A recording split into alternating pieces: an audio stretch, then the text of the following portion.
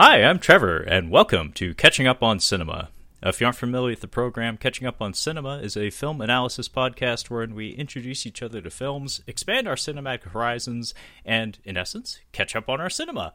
So, it is the month of December 2021, and is once again that very special time of the month wherein we do our very special Catching Up on Blu-ray episode.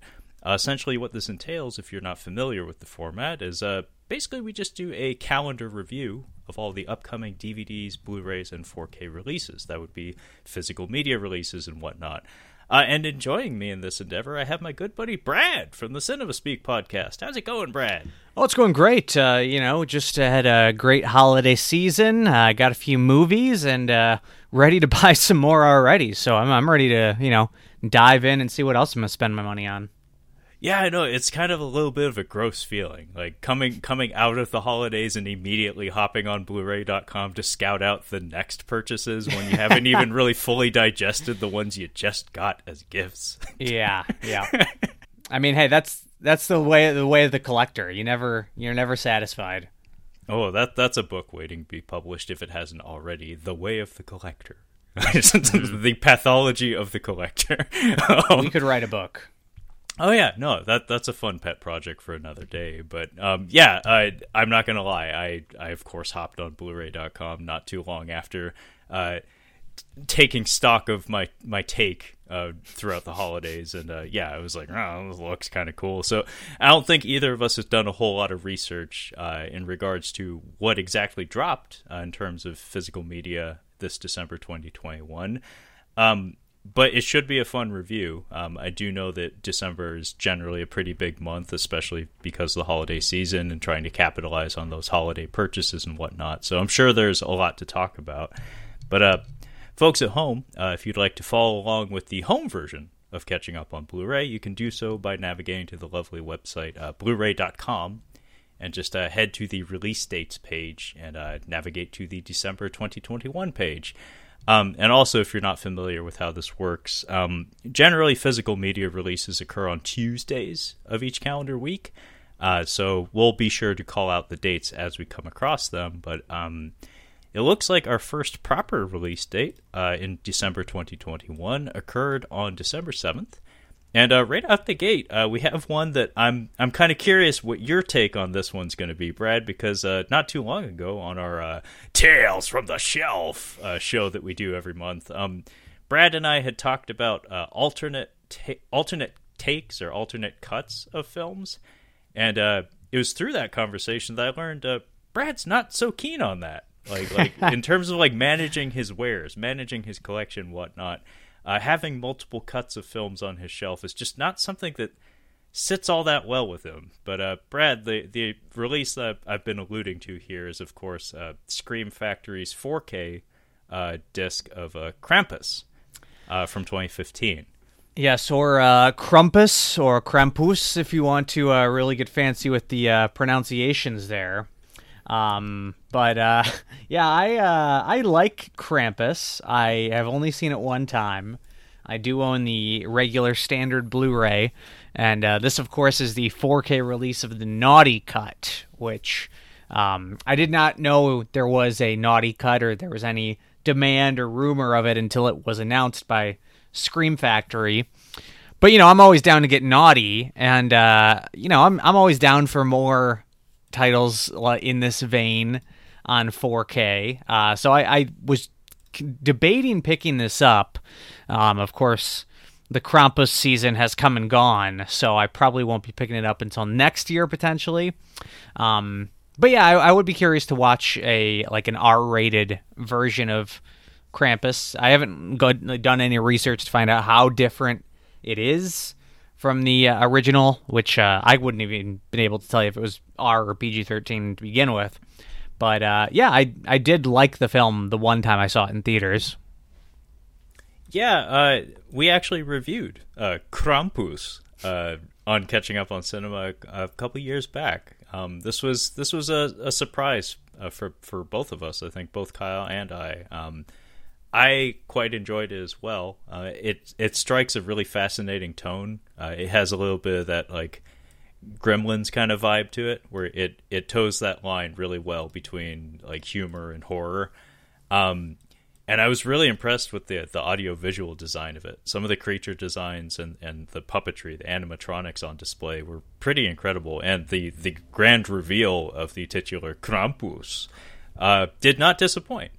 And I remember I personally was very interested to check this film out when we reviewed it for the show, because I think Kyle had picked it, but then I had got wise to the fact that Michael Dougherty had directed it, who did Trick or Treat previously, which I have not seen, but at the time we had reviewed it, Krampus that is, he was in line to be directing Godzilla King of the Monsters.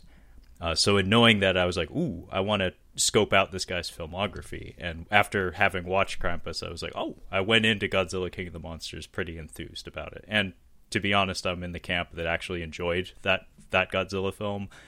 So this guy's on the not so naughty list, if you ask me. But over the course of that conversation I had with Brad on Tales from the Shelf, it basically became clear that I'm a big fan of alternate cuts of films. It's actually a huge selling point for me. For whatever reason, I just gobble those up. Like, as a special feature, that's something I go for in terms of like collecting films and whatnot.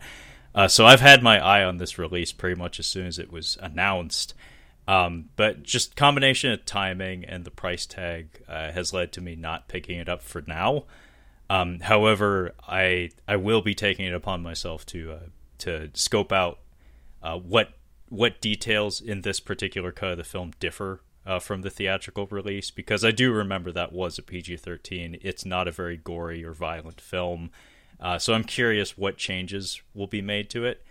And I will watch this movie eventually. I will watch the naughty cut of Krampus eventually, because I did like it quite a bit, and I am curious to see what changes are made to it.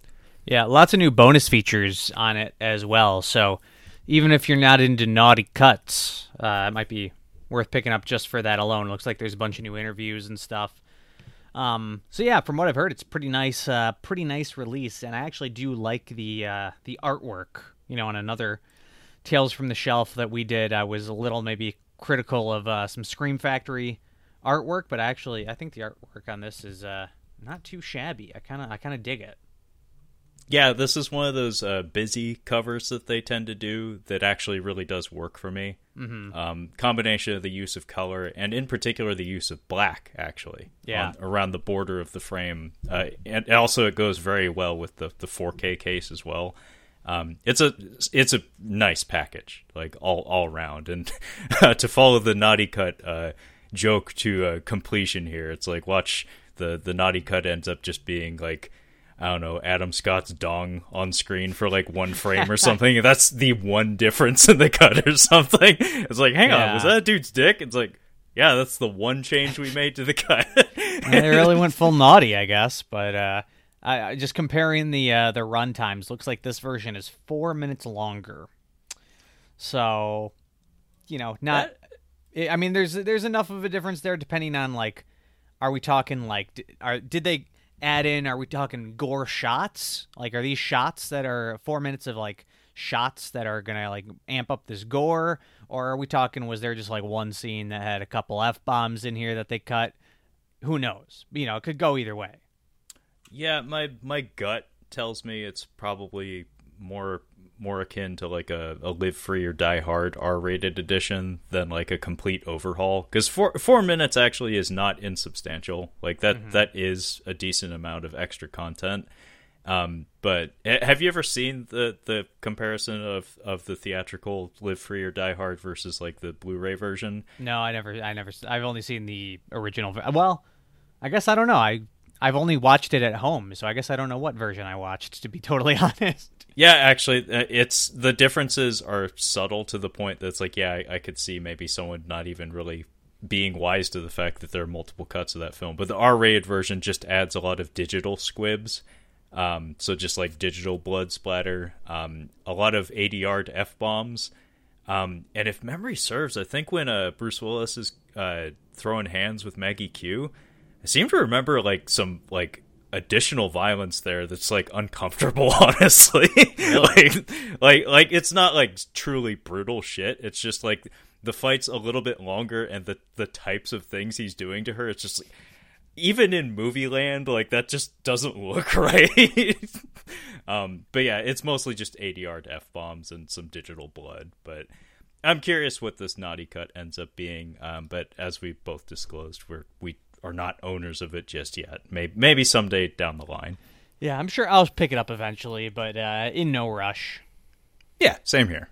But beside that, we have another 4K disc, and that would be Robert Zemeckis' Who Framed Roger Rabbit from 1988. And Brad, I just skimmed a little bit, like, earlier this month, like the details about this release. Am I wrong in saying that, like, the technical specs of the disc aren't exactly spectacular? You know, I am only looking at it now, but I'm seeing, some of the reviews are not being all that kind.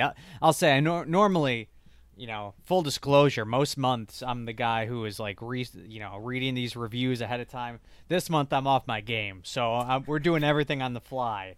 But yeah, it looks like the official Blu-ray.com review only gave this a 4 out of 5 for the 4K quality. And the Blu-ray only got a 3.5 out of 5. That's included, so even worse.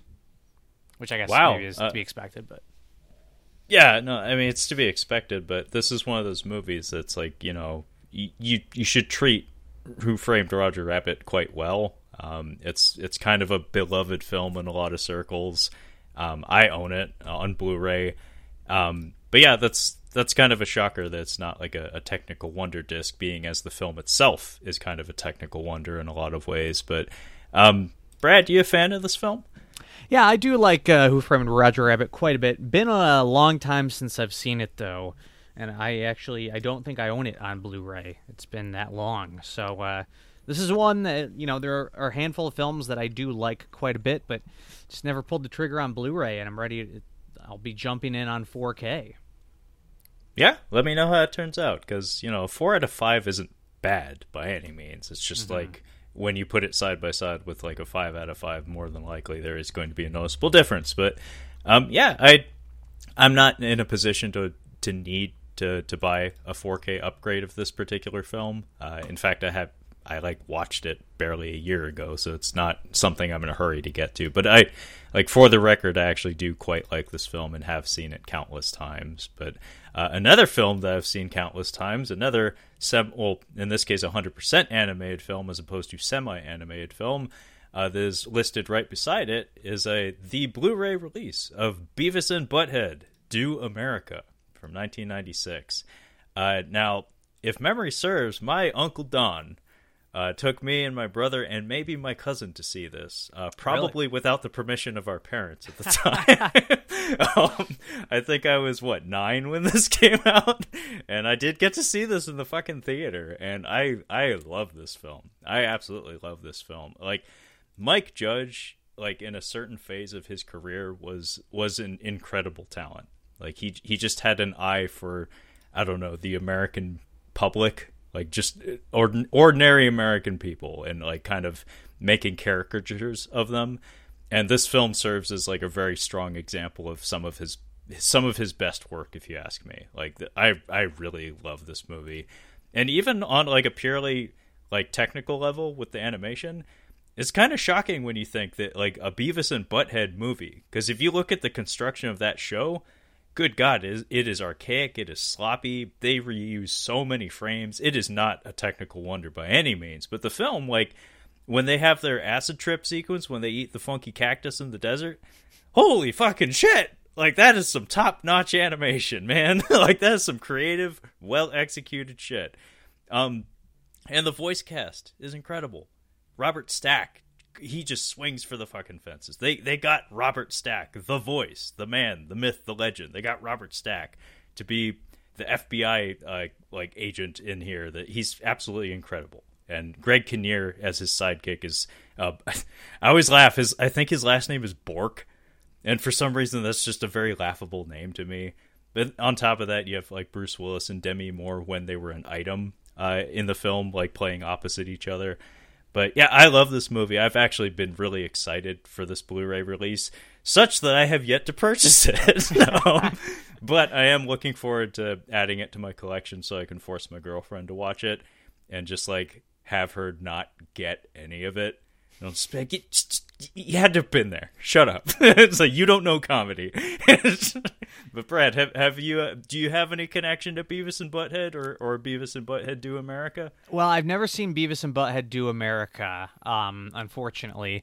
But I don't know. I do like Beavis and Butthead, and it was kind of like, I don't know. I don't know their popularity of the show, but I feel like I was like maybe on the tail end of when they were like, because I'm sure the show, I don't know when it went off air for a period. I know they recently brought it back, but I think the show was like kind of in the tail end of popularity when I was at the right age. So it's like I knew about Beavis and Butthead, and I would occasionally catch like repeat airings. Like I think it was maybe when I was watching it, it might have been on Comedy Central or something. And so would occasionally watch it. You know, you go over to your friend's place and you'd stay up late, and Beavis and Butthead would be one of the shows in rotation that would get put on. But never totally got like really into it. But I do really like Mike Judge, and I would like to watch this film at some point because I'm sure I would like it. Yeah, I would recommend it if you like Mike Judge, because like he doesn't always knock it out of the park. Like I'm looking at you, Extract. Yeah, that movie, man. Like I don't know what the fuck happened there, but like I was pretty significantly hyped for that film because of the Mike Judge factor. The cast, not really a huge deal to me. Like I think it was Jason Bateman was the lead in there, and like Mila Kunis.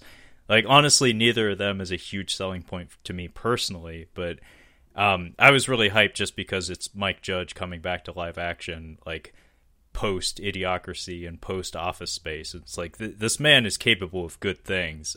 But yeah, that movie was lousy if you ask me. But yeah, Beavis and Butthead, the TV show and the film, I adore both of them. And King of the Hill, if you ask me, is like that's your Bible. Like it's like if you need a guide on how to live a good life, watch King of the Hill. That's one of the finest pieces of television I have ever seen personally. Good God, I hope they do not bring that shit back. Like I know there were rumblings that they were going to try a revival or something. It was like, you do know that Brittany Murphy's dead, right? Like one of the most important members of the voice cast. Like maybe that's a sign. Just don't do it. But yeah, I'm really excited to rewatch this film. It's been a minute since I've seen it, but I've seen it many, many times, and it's immensely quotable for me personally. You can probably chalk that up to me having seen it when I was like 9. Yeah, Beavis and Butthead, it definitely is kind of a you had to be there at the right time, at the right age sort of experience. But, you know, they have left their mark on pop culture in some way. I just don't know if those characters have quite the legacy amongst people who haven't seen the show as of today. Yeah, I don't know if they really have a place in 2021 or 2022. They are very much a product of their time. But they're a perfect encapsulation of their time, though. Mm-hmm. Like they're perfectly representative of their age group and of that time. But I guess you could almost like attribute like some of the, I don't know, watching shitty stuff and commenting on it stuff to like combination of Beavis and Butthead and Mystery Science Theater 3000. It's like you can thank both of those groups for giving us that particular way of enjoying shitty media, mind you. But beside that, on the release calendar, again on December 7th, we have the Karate Kid collection on 4K. So this would be not the entire film series, I don't believe. 1984 to 1989. That means that the next Karate Kid is not included in here. No sale. How do you feel about that, Brad? No sale. Yeah. No Hilary Swank, no sale. I'm gonna just, this is, you know, I'm just gonna be honest here. First of all, I didn't even know that movie existed until I was at work, and like my boss somehow, I don't know how we started talking about it, but he was like, "Oh yeah, it's like the next Karate Kid," and I'm like, "Wait, like what do you mean? Like the sequel to Karate Kid?" And he's like, "No, the one with Hilary Swank." And I'm like, "You're joking, right? That's not a thing." He's like, "No, look it up." And also, I'll say I am not a Karate Kid fan, not because I don't like the movies. I've never seen the movies. Just it's a bit of a blind spot, and the more people keep pushing Cobra Kai on me, the less likely I am to ever dig into that hole. Let me tell you that much. Good God. Yeah. Actually, I know exactly what you're talking about. I mean, I think you and I both have a little bit of contrarian streak in us, where it's like the more times you tell me to watch it, the less chance I have of actually doing that. So you may as well just cut it out. But I all the excessive Cobra Kai love over the past couple of years has kind of grated on my nerves a bit, because I actually am a fan of this film franchise. But the more I hear about that YouTube show, or I don't even know what service it's listed on these days, but it's the more it's Netflix now. Oh, they moved up in the world. Yeah, huh? They did. Moved up to the big time. The more I hear about it, it's like the less interested I become.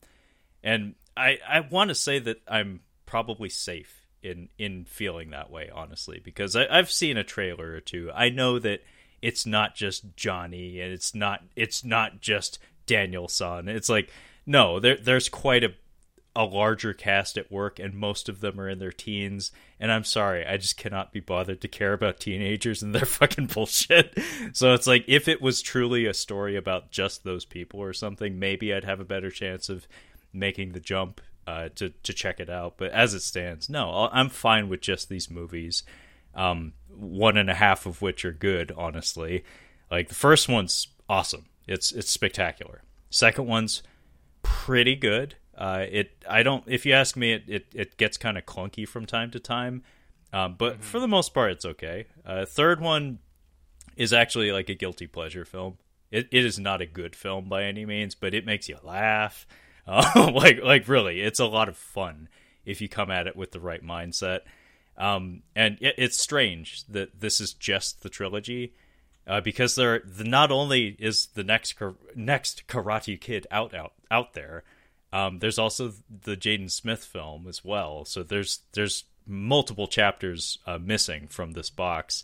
But I guess if you just want the Daniel LaRusso story, this'll be it for you. Yeah. But I already own these films on Blu-ray. This does actually look like an appealing, like the packaging of it. It looks like a handsome package, honestly. And I would watch these films again, but I'm fine with the shitty box set I already have. I don't need an upgrade for this one. And just full disclosure for anybody out there, you can buy just the first Karate Kid on 4K. That one is available on its own. It did come out a couple of years ago. So that you have that option if you don't want the sequels on 4K.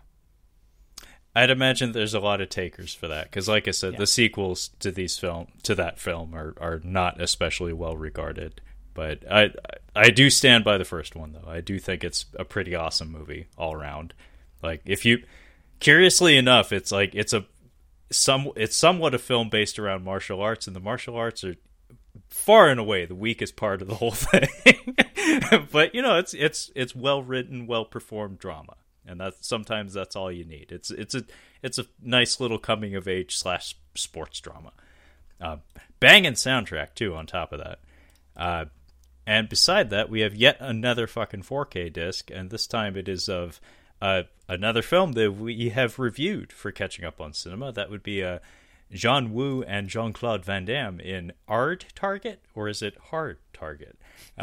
This is, of course, John Woo's first foray into American cinema, and I had scouted this one when it was initially announced. Like, I had exactly one question when this was initially announced, and that was, is the assembly cut going to be on the disc? And like day one, like the day this was announced, I had it revealed to me that no, it is not on the disc. As far as I understand, the 4K presentation of it, I don't think there's a review for it just yet. Am I wrong on that, Brad? Yeah, I don't see a review on here, and hey, I don't know if this has something to do with it, but have you heard about the technical issue with this release? No, do tell, Brad. There is a replacement program. It is an audio issue on the disc, and basically I think it's something like in certain scenes, like the audio channels are flipped or something of that nature. So there is a fault with the disc, and Kino has issued a replacement program. Now, I do believe that you don't need to do really much of anything. I think they said if you order directly from them, they just automatically will ship out another disc or replacement disc for you. And I think if you bought it from another retailer, you might have to fill out a form or something. But Kino, I gotta say, like, they just keep, in my opinion, they keep one-upping Criterion. I mean, not having to send back in your disc. I mean, not having to film yourself destroying your disc of Hard Target. I tell you, that's some good customer service right there. I'm just saying. Yeah, no, I mean there is something to be said for that. Where it's like I tell my girlfriend when I'm driving, mind you. It's like, if you're gonna do something stupid, at least do it fast. Mm-hmm. So it's like, if you're going to fuck up a printing of a disc, at least make it easy for everybody so you can just move on to the next thing, as opposed to like making a big kerfuffle about it, a big loud public stink about it.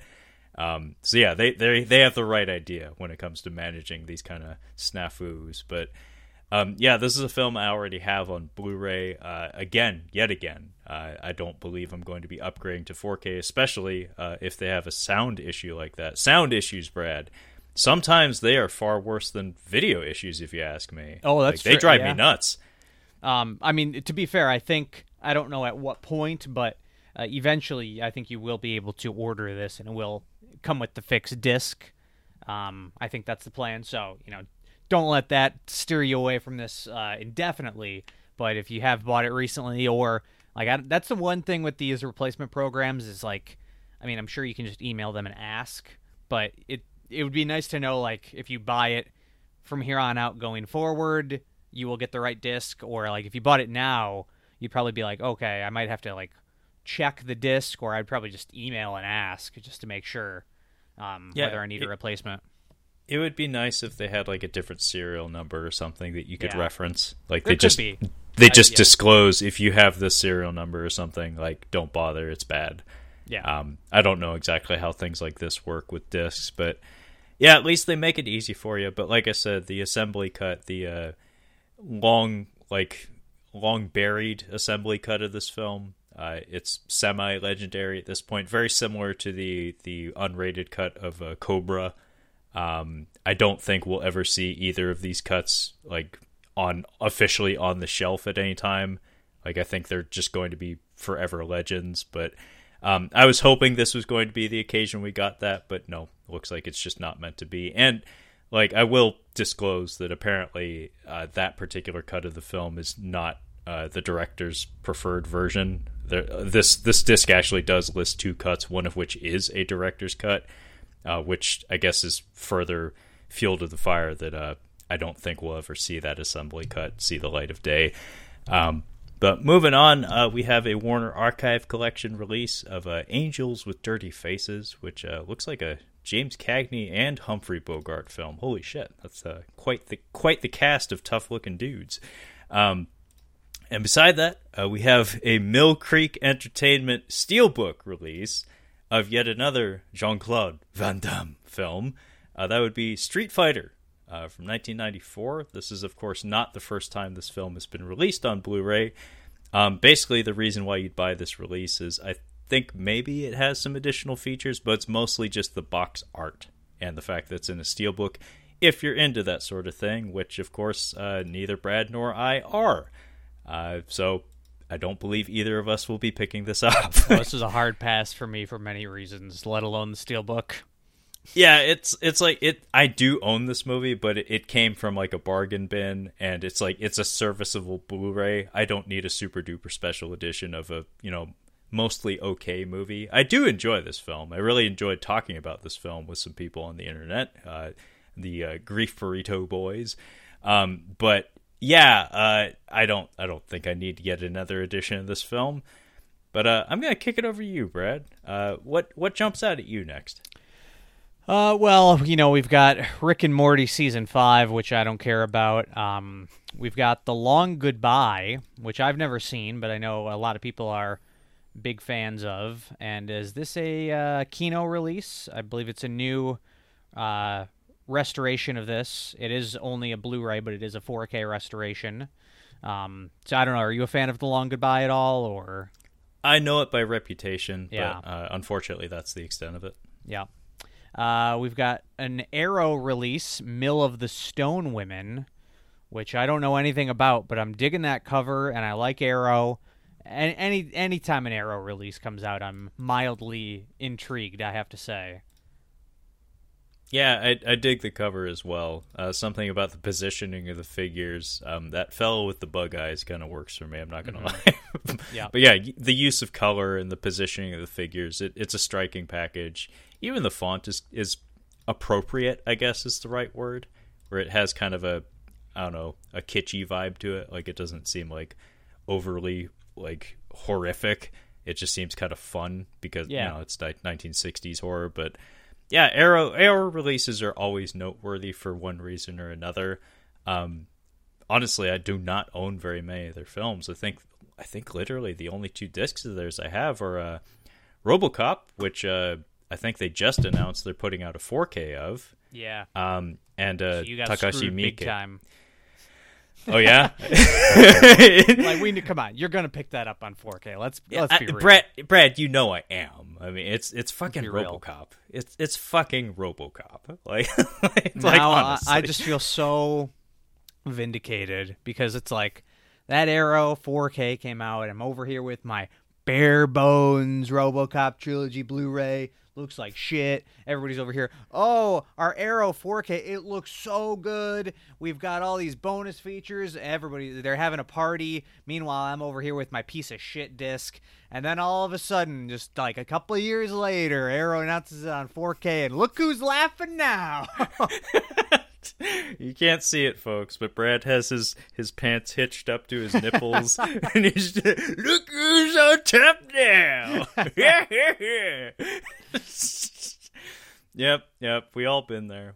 This happens if you collect films for long enough. Eventually, you get fucked by that double dip, and yep, it's my turn this time.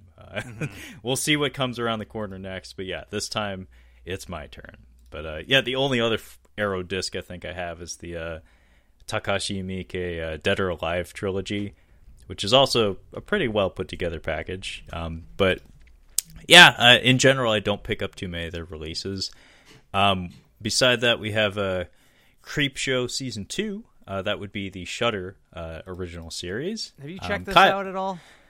No, but Kyle was trying to get me to watch it a while back. He said I, in particular, would like it. Like he liked it, but he was like, I think you would like this more than me. And to date, I have yet to check it out. I gotta say, I'm out on this show. I gotta be honest. I don't. It's a Shudder original, so I guess this is to be expected. Very low budget. Like almost like some of the episodes are kind of like grossly low budget. Like, what the hell am I watching here? I don't know. I honestly feel like there's only been like one really good segment, and it was in the first episode. I have to say, the best segment was in the very first episode. I think it's all been downhill from there. Wow, that's a big ouch, man. Yeah, I don't know. Creepshow, that brand carries some weight. Like that actually does carry some weight in horror circles. But that's unfortunate, man. I just feel like there's like a lot of the segments aren't very inspired. Like, they're really just coasting on the Creepshow, name and vibe and the comic-y sort of thing. I feel like there's not actually that many great creative ideas and segments in there, at least that I've seen. The House of the Head. That was the segment in the first episode. House of the Head was amazing, and I was like, this is going to be great. And then from there on, it was just like trash after trash. Yeah, I watched a video review of an episode. I think it was something Bob Ross fights the Evil Dead, basically. Yeah, I didn't know how to feel about that. I was like, obviously it was a video review, so they couldn't show everything. But like the few clips I saw, I was like, I don't know, man. Like, I'm not getting good vibes from that. Plus, it's like, Bob Ross is dead, and like his estate has been horribly exploited, and like that's like completely against the whole concept of Bob Ross. It's like I feel icky just watching this, honestly. Yeah, and plus I gotta say, like, that episode did stand out. Like, I think I did. I know Ted Raimi was in it. I don't know if Greg Nicotero directed it or, but anyway, like that one at least had a little bit of cred there. But just like I don't know, like the fact that one of their best episodes from the season is just like an Evil Dead ripoff, like literally, like there's nothing that cool about it. And like the Bob Ross thing. Listen, I'm over Bob Ross. Bob Ross was cool when people weren't like going nuts. Like everybody, all of a sudden, everybody loves Bob Ross. I get it. Okay, he was a nice guy. But this over Bob Rossification of everything, all of a sudden everyone, I've always been a Bob Ross fan. I didn't hear anybody talking about Bob Ross 12 years ago. Now all of a sudden everybody's a fan. Get real. No, I'm right there with you, Brad. It's like, for the most part, I think people knew his silhouette. They knew his tone of voice. Very few people in my age range, up until like he became a meme, actually knew the guy's name, honestly. They knew, like, if you showed a picture of him, they're like, oh, that's the guy with the soft voice that paints. It's like, yeah, we all saw him on television. But yeah, apparently, like, somebody made like a Twitch channel or something that's just like a 24/7 stream of his old footage of him, and the kids found it, and he basically became a surrogate father or like an ASMR device for half of the internet. So Bob Ross is here to stay. It's not for us, Brad. Just remember, it's not for us. It's for the kids. Sure. Yeah, it's for the memes. It's for the memes. Like he's no longer a human being. He has passed on, and he has become a meme. That's the thing. They don't like Bob. It's like they like him ironically. They don't like him for what he actually was. They like him because all of a sudden it's the cool thing to like Bob Ross. Get out of here. It's gross. It's so gross to me. Bob Ross, he's probably rolling in his grave. Oh, he absolutely is, as far as I know, because of all the like figurines and like refrigerator magnets that are being produced bearing his visage. Like, again, that's like completely contrary to the nature of the man. Like, I'm pretty sure he didn't want that. There was that Netflix documentary series or movie about him, and they were like, "Oh my, what a wet noodle!" The trailer for that. This documentary is so shocking that we can't show you anything from it in the trailer. Like, get real. I'm done. Skip Creepshow. Watch the first episode. That's all you need. Okay, you heard it here, folks. Creepshow on the Shudder Network. The series, that is, not the film. Skip it. I like the movie. Yeah, the movie's tremendous. And the second one at least has The Raft. Nothing is... I would say, the House of the Head segment... it's at the level of like the Raft segment. Nothing else is even close. Nothing is even close to the Raft. You heard it here, folks. Beside Creepshow, I was trying to have a relaxing conversation here, and now you got me all fired up. All right. Jeez. I'm gonna have to write into your show. I'm gonna have to write into Brad's Cinema Speak podcast like every week just to trigger him about Bob Ross and just to set him off before he goes live. Yeah, write in a news segment and say Ryan Reynolds is playing Bob Ross in an upcoming movie, and I'll lose it. Hey man, you better watch out. Depending on where this episode gets distributed, some producer, some producer's aide may catch wind of that and may actually propose that and push. That's a good fucking idea. Everybody loves Ryan Reynolds. We should get the guy that everybody loves to play Bob Ross. I can see it now, honestly. I'm scared. Oh, yeah. Absolutely. No, I could 100% see that. Like, unironically. Like, I would expect to see that get made. Mm-hmm. But, Brad, what the fuck is Ron's Gone Wrong? So this is a 4K release from 2021. It appears to be a CGI animated film. Oh, it's a Disney fucking film. What the I had no idea this was the thing. What? Is this a theatrical film? It is. I think it was an acquisition. I think it was a Fox film originally. Oh. Yeah, so it's kind of, I don't know. I literally know nothing about this movie other than that it did come out theatrically. I do remember that, but that's all I know. Okay, well, let's move on then. So apparently that's a Disney CGI animated film called Ron's Gone Wrong on 4K and Blu-ray. But beside that, we have an RLJ Entertainment disc, certified fresh, mind you, of a film that I was watching trailers for when it was first announced because I was curious. I did not end up watching it, but I kept my eye on it for 5 minutes. This is Werewolves Within, which is directed by Josh Rubin, and it stars Sam Richardson and Milana Vaintrub, who is, of course, the spokesman or spokesperson for what service, Brad? I can't. I mean, you're asking me like you expect me to know, and I do know because I do follow her on Instagram. It's AT&T. There you go. Thank you. Brad will know what her. He follows her on social media. I already know. Well, I mean, there was a little bit of that, but it's also like I don't have access to like terrestrial television anymore, so it's like I don't see a lot of these ads. Like I just get like cell phone ads and shit these days. But AT&T anyway. She was supposed to be a Squirrel Girl in the MCU, but I think they downgraded that to just a voice role. For like animation projects or something. So she almost got to be part of the MCU, but I think she's just like a voice player these days. But yeah, this movie, I saw a trailer for it. It's kept fairly like ambiguous as to exactly what the fuck is going on in the trailer. But something about the combination of the lighting and the charisma level of the cast members, like, it seemed like something I could check out. Like it didn't seem like a horrible gamble to put this movie on. Yeah, and of course, she is a wonderful actress. She's a selling point. I do like Sam Richardson. I think he's a funny guy. He's a selling point as well. And we got this is based on a video game, and it is certified fresh. It could be. There was talk that this might be the best reviewed video game movie of all time, potentially.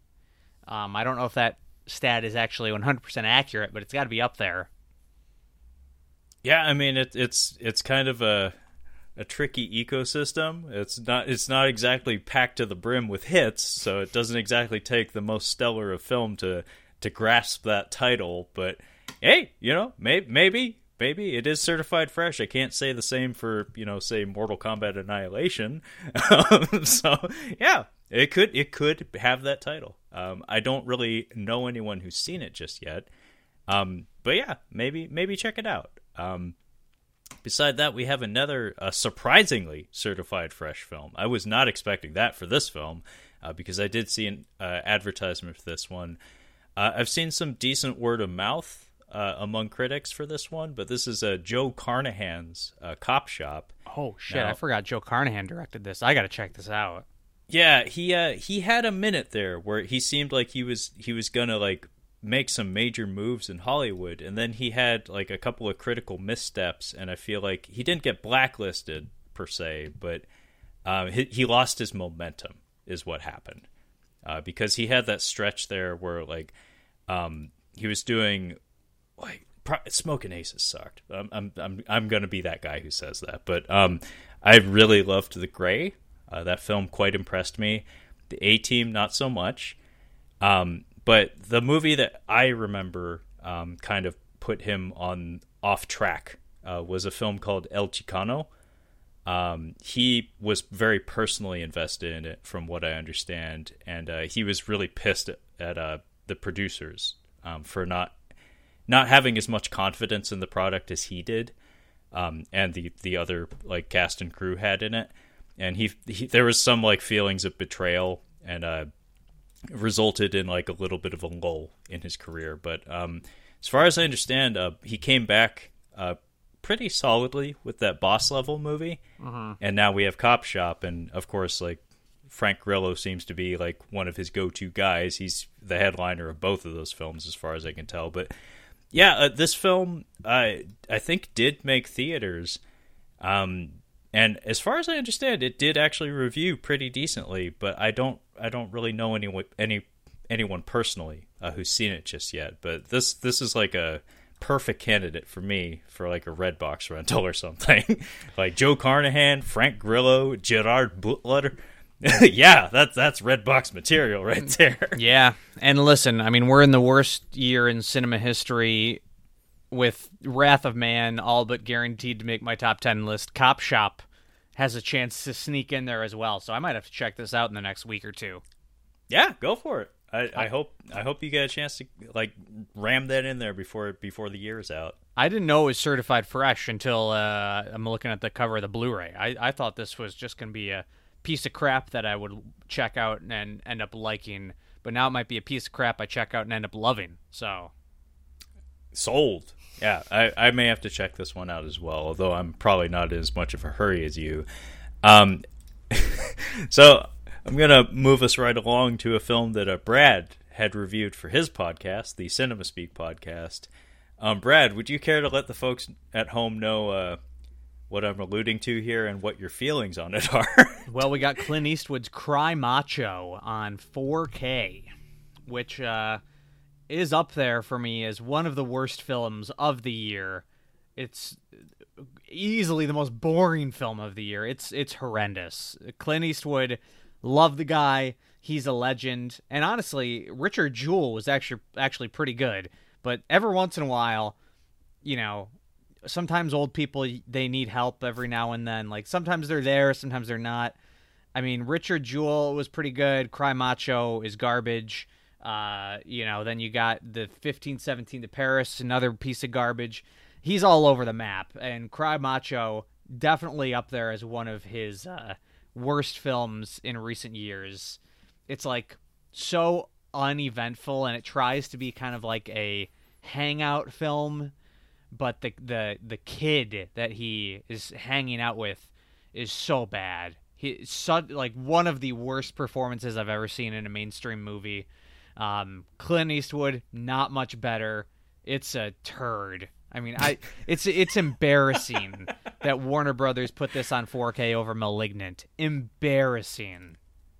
Yeah, actually, that's kind of surprising. I want to say that comes down to just like name recognition and nothing else, because nothing about the presentation, at least from the trailers that I saw, suggested this film really needs a 4K pressing. Whereas Malignant, just again from like trailers and from clips I've seen online, like seems like there's some visual flourish. There's some visual flair going on with the presentation of that film that could benefit from a 4K presentation. But yeah, Cry Macho was a wonderful episode of Brad's show. Like the atmosphere was generally kind of sullen, but you guys salvaged it. Like you made it to the finish line, and you didn't hurt yourselves in the process. So hats off to you guys. The only reason we reviewed it is because it was one of those HBO Max theatrical releases. I will never commit to that ever again. I don't care if we go through another pandemic and there's some game-changing announcement by a studio that they announce they're going to upload every movie into your brain. I'm not reviewing them all again. That was the worst decision I've ever made. I was out of town that weekend, and just a whole weekend I was dreading going home and having to watch Cry Macho. I was like, fuck, the whole weekend we're having a fun time, and it's like, fuck, Sunday night, get home, I gotta watch Cry Macho. It was the worst, and the movie was even worse than I expected. So avoid. Just picturing you on the couch. It's like, I'm not even hungover, but for some reason this movie's just kicking the shit out of me. Honestly. Oh my gosh. Yeah, so does that mean Matrix Resurrections is next up on the docket? Yep, it's coming out next week, and it will be the last one. We will have officially done it, and thank God for that. Yeah, after fiascos like The Little Things and Those Who Wish Me Dead, I don't blame you for that was a really cool idea, Brad, to commit to doing all the HBO Max theatrical releases, but it didn't quite work out. At the time, it was such a game-changing announcement, and there was like no movies coming out, so it was like, whoa, like we were at a time where like there was like no theatrical movies when that was announced, and it's like, whoa, we're going to get to watch all of their theatrical movies at home. It was like hype. And then once actual theatrical movies started coming out again, it's like, why are we reviewing Cry Macho when we could be reviewing something else? Yeah, it was a fun experiment. Yeah. But no longer. Honestly, The Little Things is one of the it wasn't the best, but that was one I don't regret reviewing. That one was actually not. That's one of the ones I don't regret reviewing. That one at least, sticks the landing. Yeah. But yeah, I wouldn't call it a classic of the genre, but at least, like I said, it sticks the landing. But Those Who Wish Me Dead, actually, I was interested in checking that out because of the Taylor Sheridan factor. But it was actually Brad's review that convinced me otherwise. And to date, I have yet to watch that film. And I do have an HBO Max subscription. It's almost more offensive than Cry Macho because it's so much more. It's like better, but it's like better to the point of being mediocre, and that makes it worse, if that makes any sense. Well, and, a Clint Eastwood movie with this style of presentation, you're not really expecting a whole lot of fireworks from it, but something like a Taylor Sheridan, like Angelina Jolie headlined, like action thriller set in the wilderness with a fucking wildfire. It's like there's a lot of missed opportunities that I would imagine could arise from that particular math equation. So yeah, I would imagine the expectations going in could sour that experience. But anyway, we have the number 17 from 1932, which is a Kino release. The Kino always goes for volume from month to month. I've noticed that. They just just like they do the whole room. They spray the whole room. But and beside that, we have a Paramount Presents release of a Harold and Maude from 1971. This does look like, oh wow, this was put out by Criterion a while back. Mm-hmm. So this is an alternative disc of the same film. This is Paramount Presents number 29 for any collectors out there. We have Mr. Majestic, a Charles Bronson film from 1974, a 2K remaster, also a Kino disc. I remember my dad talking about this one a few times when I was a kid.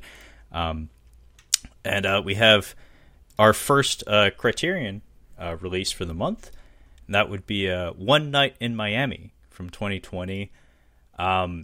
This film, on paper, I was really intrigued by the premise. However, I didn't get around to watching it. Was this on like HBO at one point? I think it was an Amazon. Yeah. Maybe? Yeah, you're right. Yeah. Directed by Regina King, and I like her a lot as an actress. Haven't seen the film, so I don't know her directorial skills. That was one thing where I was a little, because I did like the premise, I liked the actors. I was a little like, anytime an actor tries to direct, I'm always a little like, But I heard mostly good things about it, and I think it was nominated for some Golden Globes and maybe a couple Oscars. So I'd be curious to check it out. I wouldn't pick up the Criterion, but could be interesting. Yeah, for any tech heads out there, it did get 5 stars audio-visual on Blu-ray.com. This movie, again, on paper, sounded very fascinating to me. This is a film I really should be watching ASAP. I'll probably just end up watching it on Amazon or something instead of buying the Criterion, but it is what it is. We have Get Crazy, or alternate title Flip Out from 1983. Wow, that's an interesting alternative title. That's another Kino disc. And we have a film that I have it's like the sword of motherfucking Damocles hanging over my head for like the past year now. We have Dear Evan Hansen from 2021. This is a Universal disc, and the reason I refer to this film as such is because my girlfriend is a singer. She loves herself some musical theater on top of that, and she was ecstatic when this film was announced as a film. And good fucking God, Brad, have you read the reviews for this piece of shit? Oh, this was the punching bag of the year, for sure. Yes, the punching bag of a shitstorm of a year in the cinema world. 2021, as Brad had said, I don't know if it's the worst year for movies, but it's not a good one. But yeah, this movie, everybody came out of the woodwork to just like take a chunk out of, because this is apparently a huge turd. And I am on the hook to watch it someday. Yeah, I'm curious to watch it out of morbid curiosity. I mean, I think, like, I don't know. I haven't seen it. It could be as bad as people are saying. I do wonder if a lot of the reason that it's like getting this hate, like the lightning rod for the hate, is, what is his name? Ben Platt? Is that his name? Yeah. The casting of him, which is so embarrassingly awkward, and him as a high schooler, and the way that, I know he did it on stage or whatever. I don't care about that. But like the way that they try and make him look younger with that hair just makes him look so much older, and it's so funny looking. Yeah, that it's a combination of the hair and his makeup. Like he looks like really pasty and weird looking, and also he's doing a thing with his body language where he's pulling his shoulders in. It just makes him look like the creepiest of creepers. Yeah, everything about this movie, like editing, cinematography, like even some of the vocal performances, I've just heard nothing but crap about. I such that I'm actually kind of like morbidly curious as to what it's going to be. But as I said, I will have to watch this movie eventually. It just hasn't happened yet. But I'm kind of in the position where I'm like really eagerly anticipating it, actually. When it pops up on a streaming service and I can watch it for free, I will watch it 100%. Yeah, speaking of Beavis and Butthead Mystery Science Theater 3000, this seems like a perfect candidate for that style of viewing. Don't come into it with any expectations, because yeah, I've heard some shit. But moving right along, we have Trog with Michael Gough, who of course portrayed Alfred in the Tim Burton Batman films through the Joel Schumacher era. He's a veteran of British horror and whatnot. We have a film called Busting with Elliot Gould. Big month for him, apparently. We have 21 Hours at Munich from 1976 with my boy, William Holden, and also my boy, Franco Nero, who's, of course, an Italian director who at one point was tapped to play a ninja, because that's what you do. He was also the evil general in Die Hard 2, Die Harder.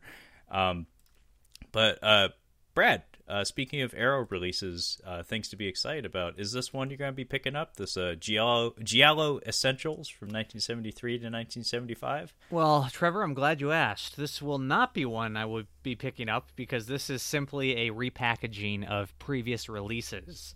Now, it's not any releases that I currently own, so I guess I don't know, price-wise, maybe I could save money if I wanted to buy all those three individually versus in this box set.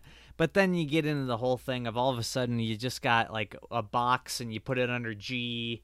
I'd just rather just buy them individually. And I gotta say, the films included, I'm sure they are worth watching, but I don't know. I haven't bought them yet. I'm not going to buy the box set.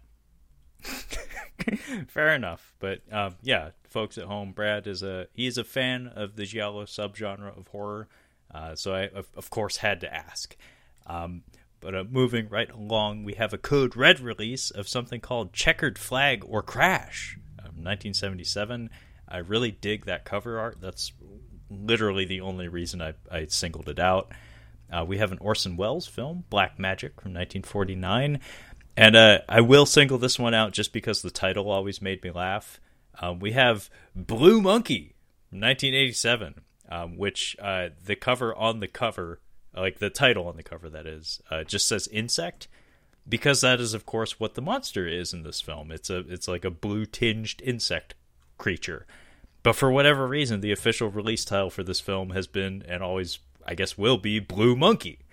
I don't know who fuck decided that needed to be the title of this film, but as far as I remember, it's a Canadian monster movie, and not a very good one on top of that, but just a weird trivia factoid I felt like pointing out there. But I'm about ready to move on to the next month here, but I need to stop for 1 second because my boy has a release. He has 2 releases this month, if memory serves. And this is actually a really good one, Brad, that I will strongly urge you to check out. So, of course, my boy that I'm alluding to here is, of course, the legendary Scott Adkins. He has a film called One Shot that dropped on December 7th. And this is directed by James Nunn, who he had worked with previously on a Green Street Hooligans 3, I think? Yes, Brad, there are more than one Green Street Hooligans films. And I know you didn't know that, but I only own the Scott Adkins one, not even the first one, which is a legit very good film. But this film, Brad, also has Ryan Phillippe, who oddly enough is like the worst part of the whole movie. Like, I don't know if he was just checked out or something, or maybe he was jealous of the fact that he didn't really get to do any of the cool action stuff in this movie. But he's operating on a different tempo than everyone else in this film. But I would strongly urge you to check this out, because the concept of this film is that it's basically stitched together in post to look like a single take. And it's done exceedingly skillfully. Like, some of the ballistics, like you'll notice that there's not a whole lot of recoil when people shoot, and it does get a little distracting from time to time. But the reason for that is purely logistical, like managing like blank firing weapons or something, like anything utilizing actual pyrotechnics and whatnot would just be it wouldn't be cost effective. It would be a nightmare to like reset the camera and go again. You can hand wave away some of that stuff. You can forgive some of that stuff. But what they put together here is massively impressive. Like, this is one of the better action films I saw all year, honestly. And some of the choreography they managed to execute within these restrictions is very impressive. And not only that, the quality of the acting performances, not something I need in a Scott Adkins film, mind you, was very impressive. There's a scene between the villain of the film and basically just a young extra that is shockingly effective on a dramatic and emotional level. Really, really, really scintillating stuff. Like, I was very impressed. I did not need that. I did not expect that. But it's there and it works. This is like very high on like the good Scott Adkins movies list. So I would highly encourage you to check this out. Maybe even watch it the same day you watch Cop Shop. Seems like a good double feature, maybe. Interesting. Yeah, I'd never heard of this before, so I'm intrigued, and I'm glad you pointed it out, because the cover didn't do too much for me. So. Oh yeah, from an aesthetic standpoint, this is terrible cover art. Like it is as bland as a piece of white bread laying on your kitchen floor. Like they really could have done better with it, but speaks nothing to the actual quality of the film, thankfully. Mm-hmm. But let's bop on down to the next week. Good God, there have been a lot of interesting releases this month already. So on December 14th, which is our next Tuesday in the month of December 2021, we, of course, open with the 4K releases. And the first big one here is Venom, Let There Be Carnage, from 2021, again on 4K. I actually picked this up on Blu-ray from like a secondhand store, like days after it hit the like official shelves and whatnot. Mm-hmm. And I actually quite enjoyed it for the most part. I did too. I was shocked by how much fun I had with this movie. Yeah, it knows what it is. It's straightforward. It's short. Like, it just gets to the goods and it doesn't waste your time. I enjoyed it as well. Yeah, I think you hit the nail on the head. It doesn't try to be any more than it is, and what's more, it moves. And it's actually kind of funny because you can actually feel the chunks ripped out of the movie. Like, they're just like these staggering omissions in the narrative that they're just like, no, we ain't got time for that. Like, characterization, what's that? It's like, honestly, good call. Like, normally that wouldn't be my go-to. Like, normally I would favor, like, padding out the runtime with maybe a little bit more dimension, a little bit more characterization, a little more drama. But no, they knew what they had. And they're like, no, let's keep it short. Let's keep it short and sweet. And it worked out, honestly. Like, I was very surprised by this movie. Yeah, I know when the runtime was, like, first released or whatever, or announced, I think there was some uproar from fans. There was like, oh, this movie's only 90 minutes? Like, what the heck? We want a 2.5-hour superhero blockbuster. And I gotta say, I was the exact opposite. When I heard it was 90 minutes, I was like, this could be a very pleasant surprise. And it kind of was. Yeah, I forget. Did you review this one with Santino? Because yeah. I know he's your comic book guy. Yep, yeah, we reviewed this one. And, I gave it a pretty solid marks, and I liked Woody Harrelson in it. I would potentially pick this up on 4K. Not gonna rush out and get it, but yeah, I liked it. Yeah, I don't have like a running list of better movie quotes from 2021, but I will say, you got any of them internets is kind of high on the list for this year, honestly. Pretty good. Yeah, I mean, the timing of it and coming from Woody Harrelson in that fucking suit with that fucking haircut. I laughed. I laughed pretty fucking hard. You got any of them internets? But yeah, it needs to be said, if you are a fan of the comic book iterations of the characters featured in this film, probably not going to, like, if you're like a hardcore fan, that is, you're probably not going to be a fan of this film. But if you just want 90 minutes to just like turn your brain off fun, yeah, this movie actually does work. Like, I'm not gonna fight that. Like, I enjoyed the movie. Like, I'm not. I don't know what that says about me as a critic. Like, if you want to call me a critic, but yeah, I had fun with Let There Be Carnage. Mm-hmm. But moving on, we have a 4K release, a Paramount Pictures 4K release of Martin Scorsese's The Wolf of Wall Street, and I believe this is debuting on the format. That's a kind of a shocker. Given how successful this movie was and how well it sold in general, and like how beloved it became almost instantaneously. But that all signs point to it being an excellent candidate for the 4K upgrade. And actually, I don't own this movie, and it's been a hot minute since I've seen it. So maybe I should run out and grab this disc. It's time. Yeah, I quite enjoy this movie. Yeah, anything to say about it, Brad? No, not really. I like the film a lot as well. It's been a while since I've seen it, mostly just because of the runtime. Bit of a barrier there, but I do think it's a great film. Although the Foo Fighters needle drop, still unforgivable. Still, that's the one thing. Like, man, it's a great movie, and my mind immediately flashes to them playing Everlong, and it's just like, for somebody like Scorsese, not that I don't like that song, but man, that's a terrible needle drop in that moment. Oh, yeah. Actually, that was a weird vibe I got from the movie in general, because I mean, a lot of the editing style, the presentation style of the movie is very much akin to some of his earlier films. Case in point, the needle drops.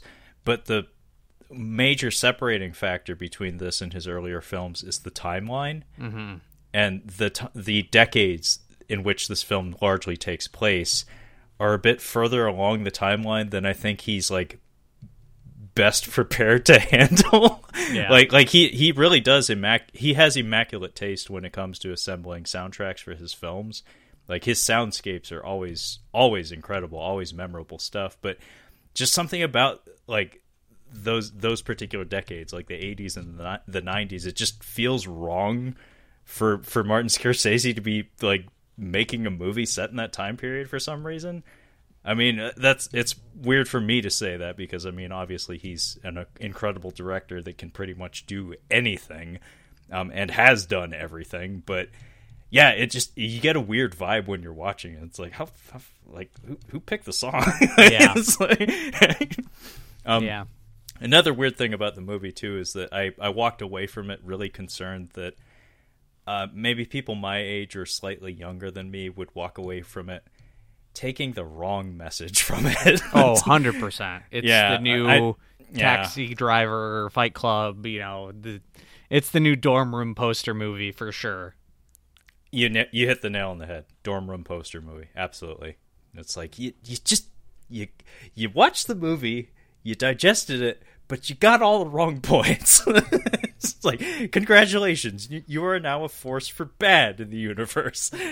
Yeah, it's amazing how often that happens with movies that are, like, they're great movies, but yeah, they just come out the other side, and it's like, so you like that guy, like, you want to be that guy? Okay, I mean, that's an interesting take on that, but okay. Oh yeah, Tyler Durden's a pretty popular character among men of a certain age generally. And maybe the biggest one, at least for me growing up, was Scarface. Yeah. The Brian De Palma Scarface. Holy shit. Like, a lot of people love that movie for all the wrong reasons. It's shocking. But beside The Wolf of Wall Street, we have a disc that, Brad, you had told me you had actually gotten as a gift this holiday season. You want to let the folks at home know what that might be? I did. I was gifted The Last Duel, directed by Ridley Scott, and I'm hyped to watch this. I don't know, like it came out, it was a bit of a box office bomb, and I gotta say, I didn't see any trailers for this. I didn't see any advertisements, so I think more than anything, that might have been the reason it was a bit of a letdown. But when it was released, I had no idea the concept, and I'm ready to. This could be getting a force feed from me. It's been a terrible year for movies. I like Ridley Scott. I like the cast. I'm loving the concept, the three different perspectives kind of thing. This could be getting some very high marks, especially because I will be watching it on 4K as a first-time watch. So this could be a game changer. Yeah, I've actually heard quite a bit of good about this film, and in fact, like, I noticed a lot of critics were on the warpath about this movie and its lack of success. They were like, this is why you all suck. Like, this is why we can't have nice things, because y'all didn't go out to see The Last Duel, which is a very good film that none of you went to go see. Yeah, I actually would very much like to watch this. Everything about it kind of jumped out at me as like, ooh, that does actually really look intriguing to me. And I didn't actually know it until my brother pointed out, I think last week, but I did not know that this is a Ben Affleck and Matt Damon written film. Yeah. There's 3 writers. There's also a female writer that I don't recognize here, but I didn't know that they were involved in the production, like, to a further capacity than just being in the cast. Yeah, I think, so I gotta say, like, I think just the marketing of this movie was a letdown. I mean, if this movie couldn't convince me, who I see tons of stuff in theaters, if this movie didn't, like, if the marketing didn't convince me to go see this, when I love Ridley Scott, and I'm like, now that I own it on 4K, I'm hyped to watch it. Like, I think that I'm not blaming, I know Ridley Scott was blaming the millennials on their cell phones.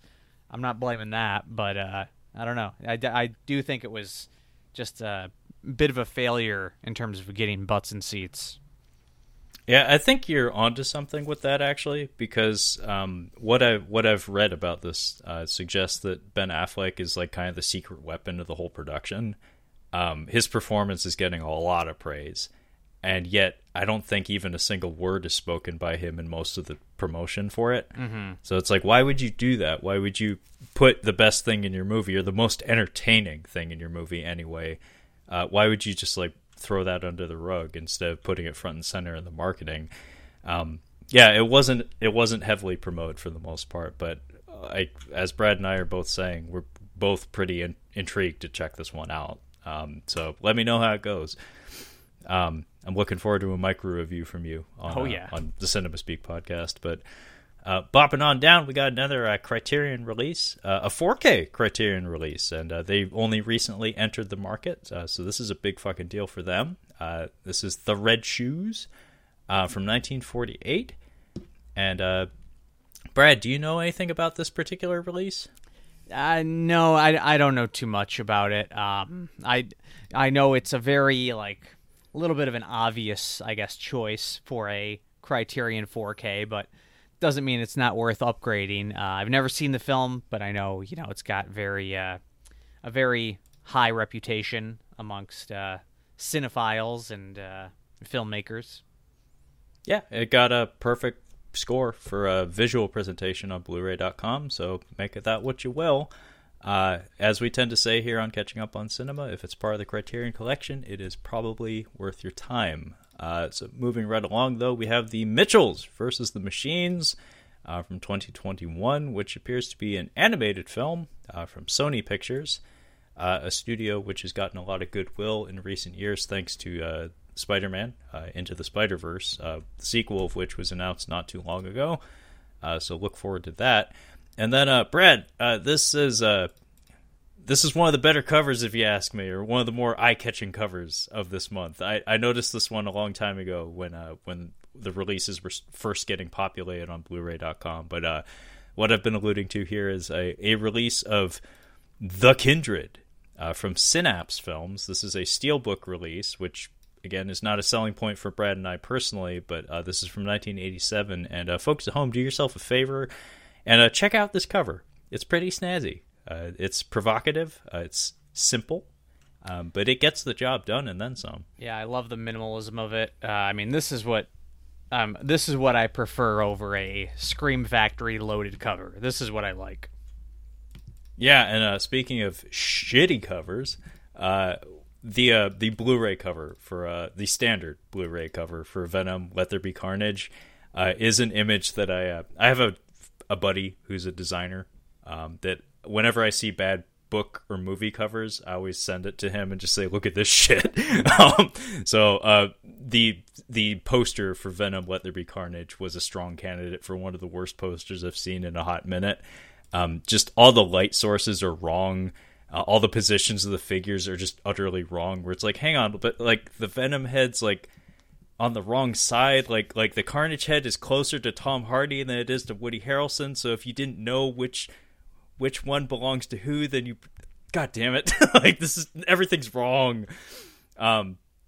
Now, Brad, am I wrong in thinking that this Arrow release of the Snake Girl and the Silver-Haired Witch has been released like 6 fucking times? Yeah, it keeps popping up on these release calendars. I don't know what the delay is, what the reason is. I think it just keeps getting pushed, and it's like such a not low priority, I guess, but like it's not like a big hyped Arrow release, so I don't think they've actually been giving like any updates on it. It just keeps getting pushed back, and I was kind of intrigued when it was first announced, and I kind of have lost interest the more that it's just been popping up on these release calendars. I'm kind of just like, I don't know if it's out. I don't know. I really don't know. I mean, I know it's a good movie because you told me so, but the bird with the crystal plumage, just put it away, man. Like, I'm so fucking tired of seeing that cover pop up on the release calendar like every other month. Yeah. It's getting tiresome at this point. But jumping on down, we have Cartoon Saloon's Irish Folklore Trilogy from Shout Factory. And this is 3 animated films from Ireland. And all of them are fairly critically acclaimed, if memory serves. I haven't seen any of them, but I remember them getting pretty good word of mouth. Kind of a sleeper release there. I didn't expect that to be coming out, but yeah. I saw Wolf Walkers out of the 3, and really liked the animation. Wasn't like that crazy about the movie as a whole, but it did look amazing. Yeah, sometimes that's all you need in the world of animation. Like if you can wow on a technical level, sometimes that's good enough for me personally. Actually, my girlfriend and her family, we all had a very fascinating discussion the other day about different things that people need from films in order to enjoy them. And we came away from that conversation with the understanding that, like, both the ladies at the table absolutely need a good plot and structure, otherwise they'll be frustrated by the experience. And both me and the dad were just like, yeah, like if you give me like really good strong presentation and like characterization, I can forgive so much plot holes. Like I can just hand wave all that shit away if you fill in those holes with other flourishes. Very interesting conversation. But we have Arrow Dune 4K. This would be the David Lynch film. This had been released previously. I'm not entirely sure why it's popping up on the calendar now. But Brad is of course a proud owner. And presentation, would you say it's stellar? I would say, I don't know if I'd say stellar. I'd say great. I don't know if I'd go stellar. That might be a little step too far, but it does look great. It's a handsome disc. Yeah. Not amazing. Crazy here. Yeah. Hey, keep your pants on. We have another Arrow release of My Stepmother is an Alien from 1988, which of course features Dan Aykroyd and Kim Basinger, as well as John Lovitz. I think I saw this movie when I was young, but I have almost no memories of it, just like little fragments, such that I'd actually be curious to check this one out again. We have Revenge of the Shogun Women from 1977 in 3D from Kino, because Kino puts out all the discs apparently. And I'm going to kick it over to you again, Brad. Take your pick. What jumps out at you next? Well, I'll mention a movie I haven't seen yet, but I will be watching before the end of the year. Well, before I make my top 10 list, I should say. The Card Counter starring Oscar Isaac and directed by Paul Schrader, who is notable for writing Taxi Driver, Raging Bull, and I think it was his film before this one, First Reformed, which I loved, was my favorite film of that year. Another terrible year for movies, but it was number one of that year.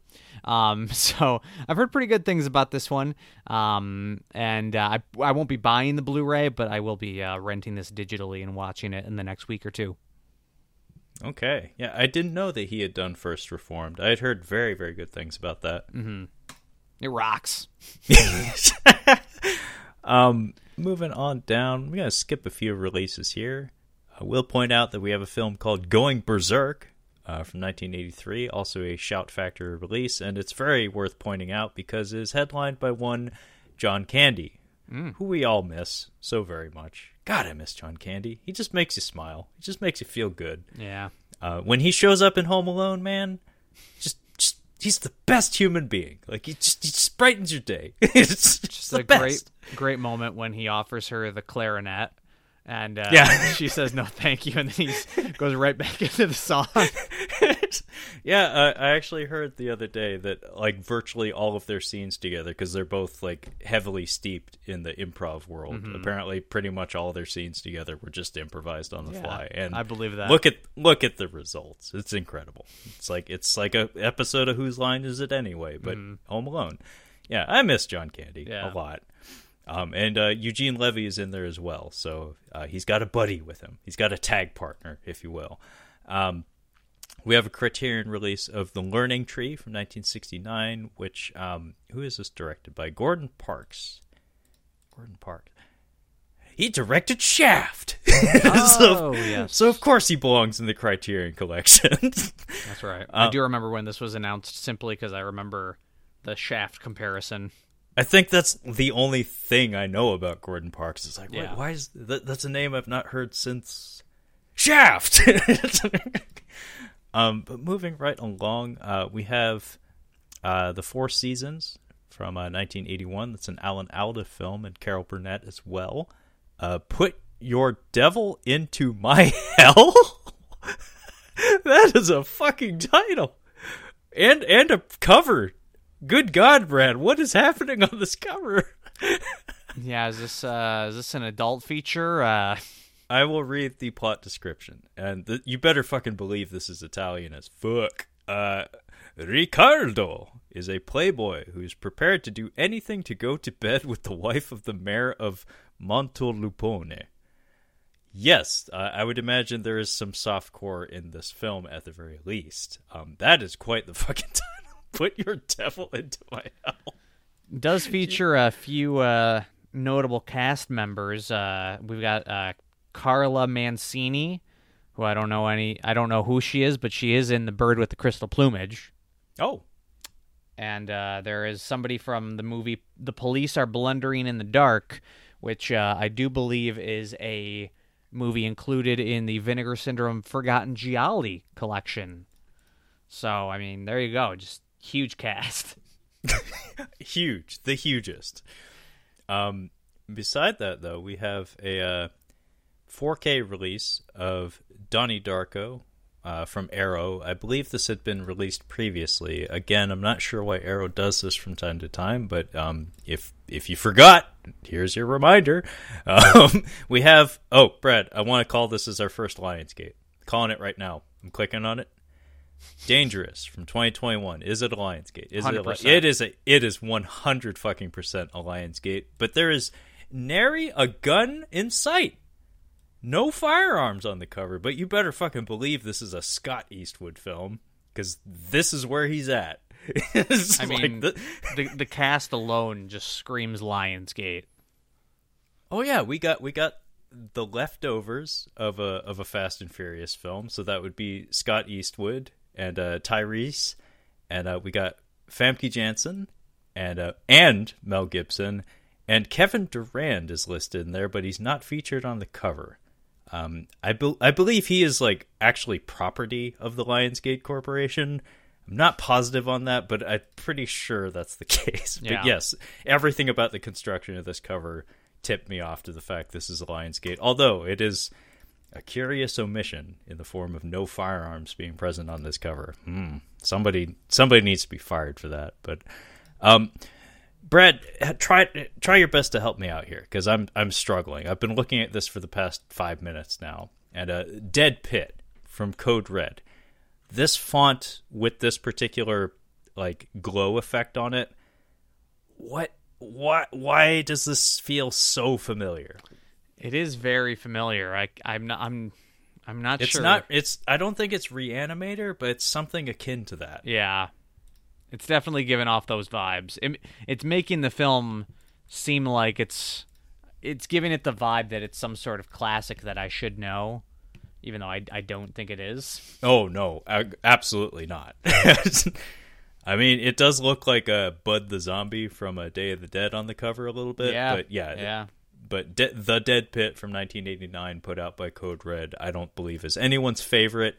But something about that font and something about that presentation is very familiar, and it's just wrecking me inside to not be able to recall what it's reminding me of. But I'll bounce on down to a RLJ Entertainment release of a film called South of Heaven, starring Jason Sudeikis, Evangeline Lilly, Shea Wiggum, Kyle's favorite, and Luke Cage himself, Mike Coulter. Now, I don't know a damn thing about this, Brad, but being as Jason Sudeikis is on the cover, you have an Apple TV subscription from time to time, correct? Yeah, I do, actually. Yeah. What the fuck is up with this Ted Lasso shit? Well, let me tell you, it's a pretty nice little show. It's a not the funniest show, but it's, especially the first season, it does a real good job at it's a very heartwarming, feel good show, but it doesn't like overdo it. Maybe in the second season they overdo it a little bit, but the whole concept with him being brought in and as the coach, he's an American football coach. They bring him in to coach a football team in the UK, a soccer team, and with the intent on bombing the team, and the way that his optimism wins everybody over. Let me tell you, it's going to win you over as well. You just wait.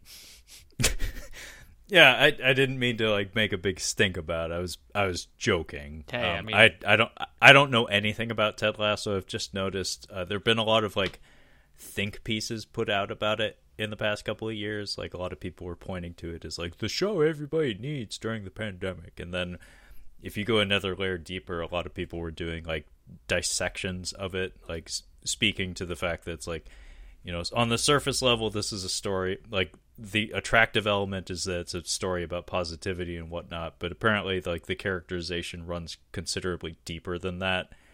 So like in general, I've heard good things. It's just like one of those things that's like I keep hearing about it, and I think you're the only person I know who has Apple TV, so I don't really have anyone around me I can talk to about it. I have watched it. It is pretty good.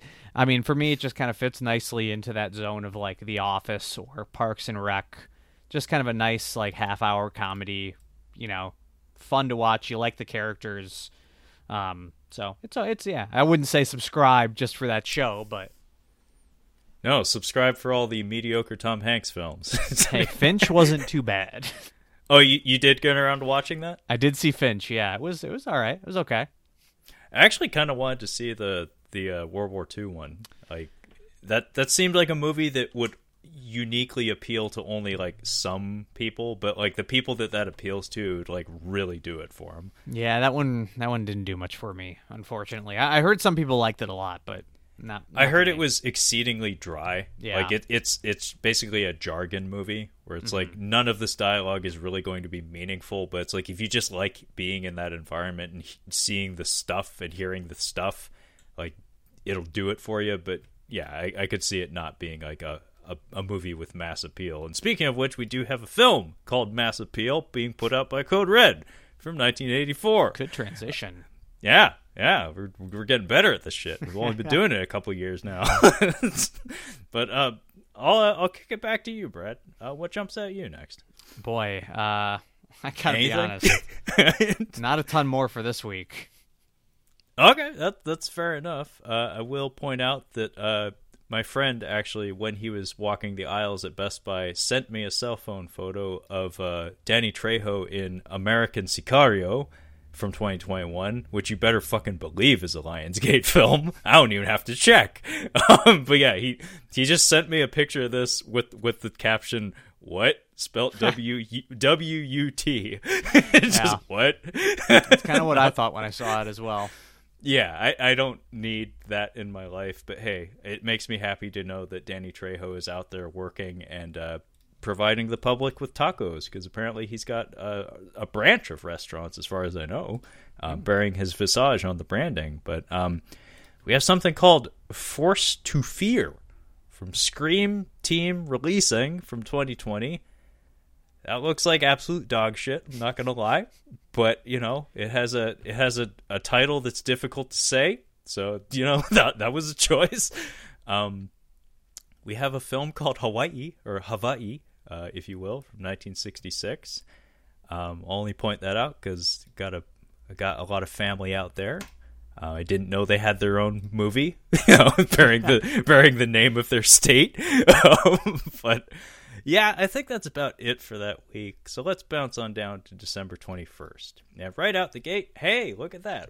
We have a movie that I actually reviewed with Brad on his podcast, the Cinema Speak podcast, and that would, of course, be the James Bond film, directed by Cary Joji Fukunaga, No Time to Die, on 4K, and apparently the 4K presentation of this is motherfucking money. Nice. They said this is like if you want to like benchmark your system kind of shit. This is a demo disc. Whew, yeah. And if you ask me, the movie is deserving of that treatment, because in the theater anyway, this was delightful to look at. Mm-hmm. Like there are some motherfucking shots in this movie. And between the two of us, I mean, it's been a minute since we talked about it, Brad, but would you say we both largely enjoyed this one? Oh yeah, I think we both quite enjoyed it. Yeah. Yeah. No, I really enjoyed this one, and in fact, I finally got the girlfriend to watch Casino Royale the other day, which, of course, I do actually believe is one of the very best James Bond movies, and most certainly the best Daniel Craig James Bond movie. But for me personally, I think I actually do put No Time to Die at number 2. Like a lot of people would probably put Skyfall behind Casino Royale, but for me personally, I actually put No Time to Die right behind it. Yeah, I need to revisit No Time to Die to see exactly where it kind of shakes down at. But yeah, I'll be picking this up at some point for sure. Oh yeah, this was one that I did not buy on release day because of the holiday season. I was like, there's a chance like a family member might gift it to me, so I don't want to have to go through the hassle of having to return a disc. But yeah, I'm really excited to add this one to the collection ASAP. Mm-hmm. I actually do like the artwork on the steelbook better than the artwork. I mean, not that that's saying much, but the artwork on the main disc is pretty uninspired. Yeah, I mean, you and I had actually talked about this on Tales from the Shelf, just this month. We were ahead of schedule for a change, or at least I was ahead of schedule putting out the video version of that show. We actually talked about amazing artwork. So we were showcasing films in our collections that boast impressive cover art. And Brad actually had a segment of that where he was dedicating it to talking about the individual releases of the James Bond films and the minimalist presentation, which emphasizes like almost 50% of the cover is just sheet white with the title and just like a random screen cap from the film, heavily photoshopped and airbrushed, mind you. Like Roger Moore, I don't think he came out of the womb looking that smooth, because that cover for Live and Let Die, I was like, Roger Moore's looking real smooth on that cover. Yeah. Like, even in that one, he had some significant wrinklage going on. But this cover for the standard 4K and Blu-ray release is not great. It's minimalist to the point that it's a little. I'm left wanting more. Partially because the film is so visually eye-popping, where it's like there's so many set pieces and images that would suit this better. But I mean, if all you want from your cover is Daniel Craig looking like that like that gal on the sunscreen ad getting her pants pulled down by the dog or whatever. Like if you want him doing his impression of that girl, this will tide you over. But yeah, the Steelbook I think does have a more impressive cover. I don't know if I like it all that much, but it does look better. I have seen like international versions of the disc that have like a grittier cover that I think it's just him and Léa Seydoux in close up with like dirt smeared all over their faces. It actually looks pretty decent. But yeah, I'm really excited to pick up this disc, like it pretty much ASAP, because having just watched Casino Royale again like the other day, I'm like primed for it. So yeah, this is one I think we're both excited to add to the collection. We have a 4K release. Did not see that coming, of The Many Saints of Newark. Now, Brad, you reviewed this. Does this fit into the theatrical thing? I had to. Yeah, this is part of the HBO Max theatrical offering situation. So Brad, of course, did have to review this. Yeah, I didn't hear so much good about this. I did actually watch all of The Sopranos a while back. I forget how long ago, maybe like 5 years ago, but was not in a hurry to check out this movie. Yeah, what did you think of it, Brad? It's a bit of a wet noodle. And I think I've seen the first 2 seasons of The Sopranos, so I'm not like a Sopranos expert. So I really didn't get much out of this. It's not horrendous by any means. It really does just feel like a TV movie. It's not great. I couldn't imagine seeing this in theaters. This is a perfect HBO Max release. Yeah, that was the general vibe I got. It was like I was scratching my head at like the theatrical aspect of it. It was like nothing about the presentation of this makes me think like big budget, like big movie production. Like he is a good actor, but I hate to say it, Alessandro Nivola showing up in a prominent role in your quote theatrical movie does not. It's not a good sign, honestly. It's like that's not a guy who puts asses in seats. He is a quality actor, if you ask me, but not the first person I would have expected to see in a fucking Sopranos film. But hey, it is what it is. To be fair, I just checked my Letterboxd. I did give it a 3. I did give it a 3 out of 5. So I mean, it was at least watchable. I think. I thought that ain't bad. Looking back, in my mind, I was like, this must have been a 2, maybe a 2.5. But I did go 3. I gave it a 3. Hey, yeah, I mean, that's probably fair. Honestly. Bada bing, bada boom. What am I gonna do? Right? What are you gonna do? But we have a collector's edition, Shout Factory collector's edition of The Vampire Lovers from 1970, which features Ingrid Pitt, George Cole, and my man, oh yeah, Peter Cushing.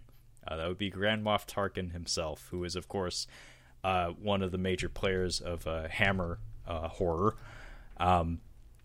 We have The Day the World Ended from 1955. We have, so folks at home, you may have noticed we haven't been talking about anime very much here on Catching Up on Blu-ray. And there's a very good reason for that, and that's because the market is fucking flooded. There are so many goddamn anime titles put out from month to month that I cannot keep up with the shit. I do not know what is a big deal and what is not. Therefore, I apologize profusely if we skip over your very favorite anime title that gets put out from month to month, but that's just how it is. However, I will single one out right now in the form of Demon Slayer, the movie, Mugen Train, because this movie absolutely destroyed the fucking box office internationally. This movie did have a domestic release in the U.S. and was released internationally, and apparently it made gobs of cash. I know absolutely nothing about this series. I have heard it's highly critically acclaimed at this point. It's kind of the new hotness, as it were. But yeah, I just wanted to point out that this movie is apparently the fucking bee's knees. Like it kicked ass at the box office, despite being a foreign animated film. It's a sign of the times, honestly, if you ask me. Like that's you would not expect that from a Japanese animated film, especially in the pandemic, like when box offices are in general very down these days. But yeah, The success of this film did make its rounds on the internet, so it is known to me, as much as I claim to not be in the know about these things. But beside that, we have something I just watched literally yesterday on Blu-ray, because I don't have Netflix, so I have to actually spend hard-earned cash to watch shit like this.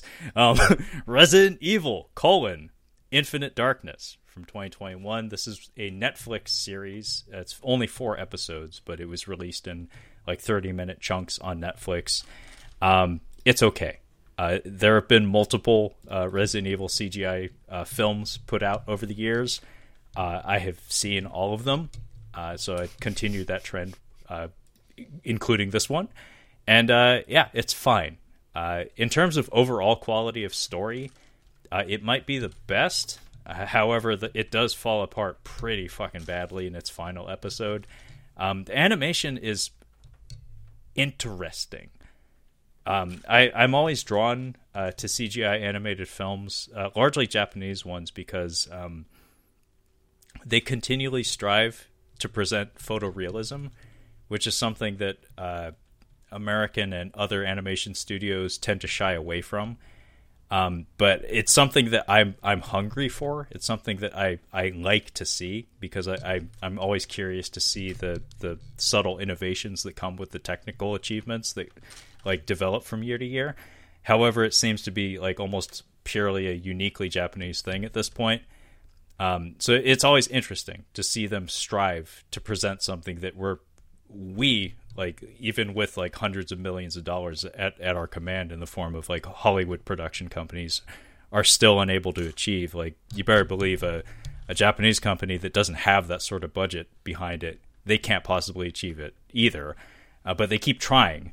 And also the presentation, they tend to lean very heavy into performance capture for their animation. So it's always interesting to see. Like, I don't know what it is about Japanese performance capture studios, but they absolutely love doing military drills for animated films. Like, they just love giving people airsoft guns and having them run around in gray pajamas, like in a soundstage. It's just what they do, man. So there's a whole lot of that in this film. But yeah, it's not amazing. It is what it is. But one other anime title that I will point out before we move away from this finally is Project Akko from 1986. This is a Discotek Media disc. They generally do very good work. And this is actually one of those Blockbuster Video titles from back in the day. Like when I was a little kid and we had exactly one shelf of Japanese animated films that you could rent back in the day. This Project Akko was actually one of those films.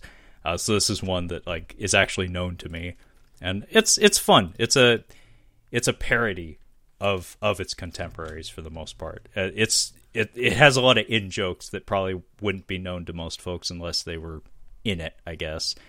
But speaking of the alternate covers for No Time to Die, Brad.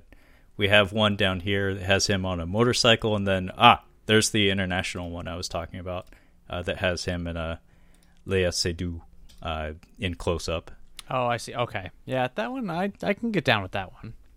Yeah, I don't think I favor any of them. Like, I'm still wanting a different one. Like, honestly, how would you feel about this, Brad? You know how he actually executes the shooting from the hip, the James Bond iconic moment from the title sequence of every James Bond movie ever? Like, they actually integrate that into the choreography of the finale of the movie. How would you feel about just that? Like, him doing the pose, like in the same outfit even. I like it a hell of a lot more than what they've given us so far, I can tell you that much. And I will point out that we have a Joe Don Baker film. Joe Don Baker always frustrates me because his name doesn't come to mind when I see his face. His character's name from I think it's Walking Tall comes to mind, and it's a Buford Pusser, which is a fucking name, man. Like, there's a reason I think of Buford Pusser before I think of Joe Don Baker. But we have an MVD Rewind collection disc of Final Justice, headlined by one Joe Don Baker, who was, of course, actually in more than one James Bond film, Brad. He not only got to play a good guy, he also got to play a bad guy prior to that. That's a unique honor among actors, to be in 2 different James Bond movies as 2 different characters. Yeah, really. Yeah. But I'll kick it over to you, Brad. What jumps out at you next? Well, I'll mention a movie called Time of the Wolf, which I have not seen, but I'm intrigued by because it's directed by the one and only Michael Haneke, however you say his name. And I did do a bit of a Michael Haneke marathon a couple of years ago because I guess I just really wanted to hate myself. He does not make feel-good movies, but this was one that I kind of I had to skip over because at the time it was you couldn't find it. I probably could have found it if I really wanted to, but it was not available on Blu-ray, and maybe it was on DVD, but I think even that was out of print and hard to find, so couldn't rent it anywhere. This was one I had to skip over, and I would be curious to go back and check it out. I think it's a little bit of potentially. I've heard it takes place in a post-apocalyptic setting. It's something like they escape to a vacation home, and there are intruders already at the home. I don't know, but it also stars Isabelle Huppert, who is one of his muses, I guess. She's been in several of his films, and I do like pretty much all of his films that I've seen. And I was kind of thinking about Funny Games lately, so I might have to dip back into the Haneke pool and maybe check this one out. Yeah, I was about to say, I haven't seen his films personally. However, I do remember, I think it was you and one of your buddies did mention Funny Games just like an episode or 2 ago. So it's clearly it's on your mind. So maybe check this one out or something. Yeah. Mm-hmm. As of right now, I would say Caché is probably my favorite of his films that I've seen. Still have not seen. I haven't seen Amour, which he got nominated for a bunch of Oscars for. I haven't seen that one, so. But yeah, I do like the guy's output. Yeah, no, I am not familiar with his filmography, but yeah, maybe do a little digging, see if he's one of your guys, in the extreme. Beside that, though, we have a release of Blue Bayou, which has been getting some pretty solid critical acclaim in the past year. We have what is very obviously a Lionsgate release of Fortress, with some guy and Bruce Willis, because Bruce Willis has to make... Bruce Willis is essentially the new Nicolas Cage, honestly, in terms of his output. Only difference is Nicolas Cage consistently tries. Bruce Willis, as far as I know, he just kind of gave up a while back and just has not looked back. But yeah, funny enough, there's a Christopher Lambert movie called Fortress that I've considered reviewing for Catching Up on Cinema numerous times. I know nothing of this 2021 Fortress. I don't know if it's supposed to be a remake or something, but I do actually like that Christopher Lambert movie. It's kind of fun. But bopping on down, we have Hell Hath No Fury from 2021. Now, this is a title that's this is a Trevor film, very much so. So on the cover there, Brad, on the right, the fella, that is Daniel Bernhardt. Okay. Who I have droned on and on about incessantly on Catching Up on Cinema. He became known to me initially via the Bloodsport sequels. So he was the headline. He replaced Jean-Claude Van Damme in Bloodsport 2 through 4. And he also was one of the agents in The Matrix Reloaded. He got to go toe-to-toe with Keanu Reeves and Lawrence Fishburne in that film. And in recent years, he's been fully integrated into 8711 Action Studios. So he's basically best buddies with Chad Stahelski, who's, of course, the John Wick director and basically shepherd of that franchise. Apparently, I did read Chad Stahelski is in The Matrix Revolutions, and did serve as an advisor or a consultant on the action. But as far as I understand, 8711 actually didn't do the action design for that film. So that's troubling, if you ask me, honestly, because they are kind of the foremost when it comes to that kind of stuff. But Anyway, this Hell Hath No Fury movie, honestly, it's not like really my thing. I mean, it's a World War II movie, obviously. It's got a female protagonist in the form of Nina Bergman, who is not known to me. However, the Daniel Bernhardt factor combined with the Jesse V. Johnson factor, who is, of course, the director, who, of course, has worked with Scott Adkins numerous times over the past decade or so. Speaking of muses, Scott Adkins in recent years has basically been Jesse V. Johnson's muse. Combination of the director and Daniel Bernhardt, and also looking a little bit deeper into this cast, we also have Louis Mandylor, who I'm always happy to see, and Dominique Vandenberg, who is I think he's like Flemish or something. I actually read his fucking book back in high school. Really? You're a fan. It's called The Iron Circle. His claim to fame in cinema, Brad, is before the final battle that never happens in Gangs of New York. You know what I'm referencing here? Mm-hmm. Yeah. He is standing next to Leonardo DiCaprio. That's probably his biggest role in cinema. I mean, hey, that's more than I can say. Yeah, but he and Jesse V. Johnson have a long history together. They did a movie called Pit Fighter that I harassed a lot of Best Buy employees about pulling from the back room because like they swore up and down that they had this movie, and I kept coming back. Like I was probably the only person who in the history of film has ever asked for somebody to go find Pit Fighter, but I kept showing up and I kept asking about it. And eventually they got it to me.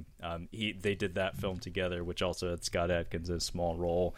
And then they reunited recently, and they've kind of had a steady output since. So this Hell Hath No Fury movie, I don't know if I'm going to like it that much, but it has people in it that I've been following for a long time, such that it's like, why not?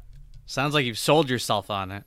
I kind of have, like, just in the past few minutes of rambling about it, and it has been rambling. I know this, but just in the past few minutes, I think I convinced myself that, Trevor, maybe just buy it. Just like do those people a favor, give them some of your money. And of course, beside that, we have a Pool Party Massacre from 2017, classic household name, Chick Boxer from 1992, and then we have a bunch of really bad covers for 4 different films from Tempe Digital, not a distributor that's known to me, but we have Kingdom of the Vampire, Zombie Cop, Humanoids from Atlantis, and Galaxy of the Dinosaurs, all from 1991 to 1992. Sure, yeah, I'm not going to be bothering with any of those, but it's cool we have them. So let's bop on down to the final release day of the month. That would be December 28th. And our first big release comes in the form of a gigantic Arrow box set titled Shaw Scope Volume 1. And this is a collection of Shaw Brothers Chinese martial arts films. I'm going to be 100% honest, Brad. I love martial arts on film. Obviously, it's something I'm very passionate about. But I'm not the biggest fan of this era and this style of martial arts on film. I've been spoiled by advances made in choreography, editing, and cinematography in recent years. Yeah. As much as it would be really cool to say I'm a huge fan of like the classic shit, like Shaw Brothers kind of stuff, I'm honestly not.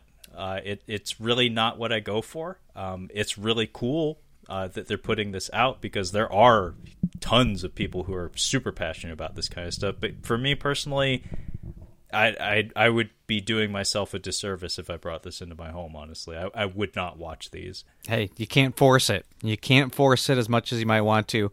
And honestly, it's a big box. So, I mean, you got to save space somewhere. Cut this shit out. If you're not going to watch it, don't do it. Yeah, no, that's where I'm at with this. It's cool that it exists, but it's just not for me. Well, I'm glad you said that, so I don't feel like I have to force it. Thank God, because I thought I was going to have to force this somehow. I mean, it is a big box. It is an impressive package, but no, not for me. And beside that, though, we have something a little different. this would be a film that Brad had reviewed for the Cinema Speak podcast. That would be Wes Anderson's latest, The French Dispatch. Yeah. Speaking of forcing it, I had to force this thing into my top 10 list. I had to push this thing hard. Really? You had to force it into the top 10? Well, I mean, we'll see how I feel 5 years from now. As of right now, I say I love it, but it seems like everybody else is like, it's not that great. It's, lesser Wes Anderson. It's less Anderson, but I had a good time with it. It's basically it's a bit of an anthology film, and I wasn't as crazy about the middle story, but I did really like the bookends. I think it starts and ends quite strong, and I enjoyed it quite a bit. I wouldn't say it's like my favorite Wes Anderson, but I mean it's still solid if you're into his kind of thing. Okay, I'll have to ask Kyle if he's gotten around to it yet, because I do know he's a fan of his work. I personally can't say I'm a fan, but what very little I've seen, I've largely been very impressed by. But when you say it's a lesser Wes Anderson film, it doesn't make me terribly excited to rush out and blind buy a Blu-ray of this. I mean, I will say I 100% liked it more than Isle of Dogs. 100%. Okay. That I can say with absolute certainty. Okay. Movie I watched once 5 years ago or whatever. My opinion of it, however, is fresh. Fresh in my mind. Beside that, we have MVD Rewind collection releases of both Jack Frost and Jack Frost 2, Revenge of the Mutant Killer Snowman. I know these films by reputation, however I have not seen them. I, of course, remember the holographic cover art on the VHS of the original Jack Frost. Classic. It was that, and Uncle Sam was the other one I remember. Also had a holographic cover where he'd go from like an I Want You poster to like a zombie Uncle Sam. And then there was one other that I can't remember that I think had like Wes Craven's name on it or something. It wasn't Wishmaster, but it was something similar to that. But yeah, holographic covers were very much a thing in like the late years of VHS box art, especially among horror films and whatnot. But yeah, like I said, I know these films by reputation, not especially in a hurry to check them out. But how about you, Brad? I've seen the first one, not like amazing by any means, but it's, I guess it's a fun little cheap horror film. I have not seen the second, and I'm trying to look up exactly what it is, but there is an issue with the second one. I think the second one is they somehow released the censored version of the film, is what I'm seeing in the forum right here, according to Duke to Go 84. Oh, that's a reference, and I actually know that one. Oh, there you go. That's a reference. That's a reference to Golgo 13, which is a manga and anime from like the 1960s. Duke Togo is the name of the main character. I actually have a poster of it. You can't see it, but it's like right there. It's behind the curtain. All right. So trying to get more info here. According to the MVD Rewind Collections Facebook page, they said they're looking into what's. This is not a very professionally run company, apparently. They say, I'm looking into what's what with the Jack Frost 2 master that was supplied to us. So, official press release. They say it might be a week or two until I have an update. I'll keep you posted. So that's a hell of a thing to put out a censored version of a trashy horror film. Like that probably does irritate the people who would gravitate towards a release like this. Oh, here's a better comment. Jeff Brown on Facebook. We all know Jeff Brown. He said, "What's the issue with Jack Frost 2?" MVD Ryan Collection replies, I've learned this evening from posts online that our master that we received apparently is a slightly different cut of the film. Running time is the same, but some nudity and gore is either edited or different. Disc itself plays fine. I'll update after the holidays. Have a safe and happy holiday. Oof, yikes. What a fail. I mean, it's kind of interesting. This isn't, folks at home, this is not why we do this show. Like, this is not why I started it anyway. But like, Brad, your investigation skills, like, man, every episode, every month, you uncover some botch like on the part of these distributors. Yeah, this one I did. I don't know if it was Dawn of the Discs or something. I did hear a rumbling that there was an issue with this. That's why I was quick looking into the specifics here. Man, I gotta like this MVD Rewind on Facebook. I didn't know it was just like one guy running there. Just some guy in a basement. That's awesome. Like everybody's just like saying like, "Hey, Eric," like they're responding to it by name. That's fucking awesome. All right, I'm giving them a like. Hey, Eric, you fucked up my disc. Yeah, they've earned a like on that. I like it. I'm in. Yeah, go for it, man. Support. They're not a big operation, and actually, I do own a handful of their discs. The Black Friday sales, theirs was the only one that I participated in. Oh wow! Like, well, there you go. Like all of the Black Friday festivities across all of the internets, that was the one sale that I actually opened my wallet for. I mean, I did see they had a sale, but I was like, with all this other great stuff, who the hell's going to choose to spend their money there? Now this I know. guy, this fucking guy. Yeah, I got a Zoe Bell headlined film called Camino that had long been on my watch list.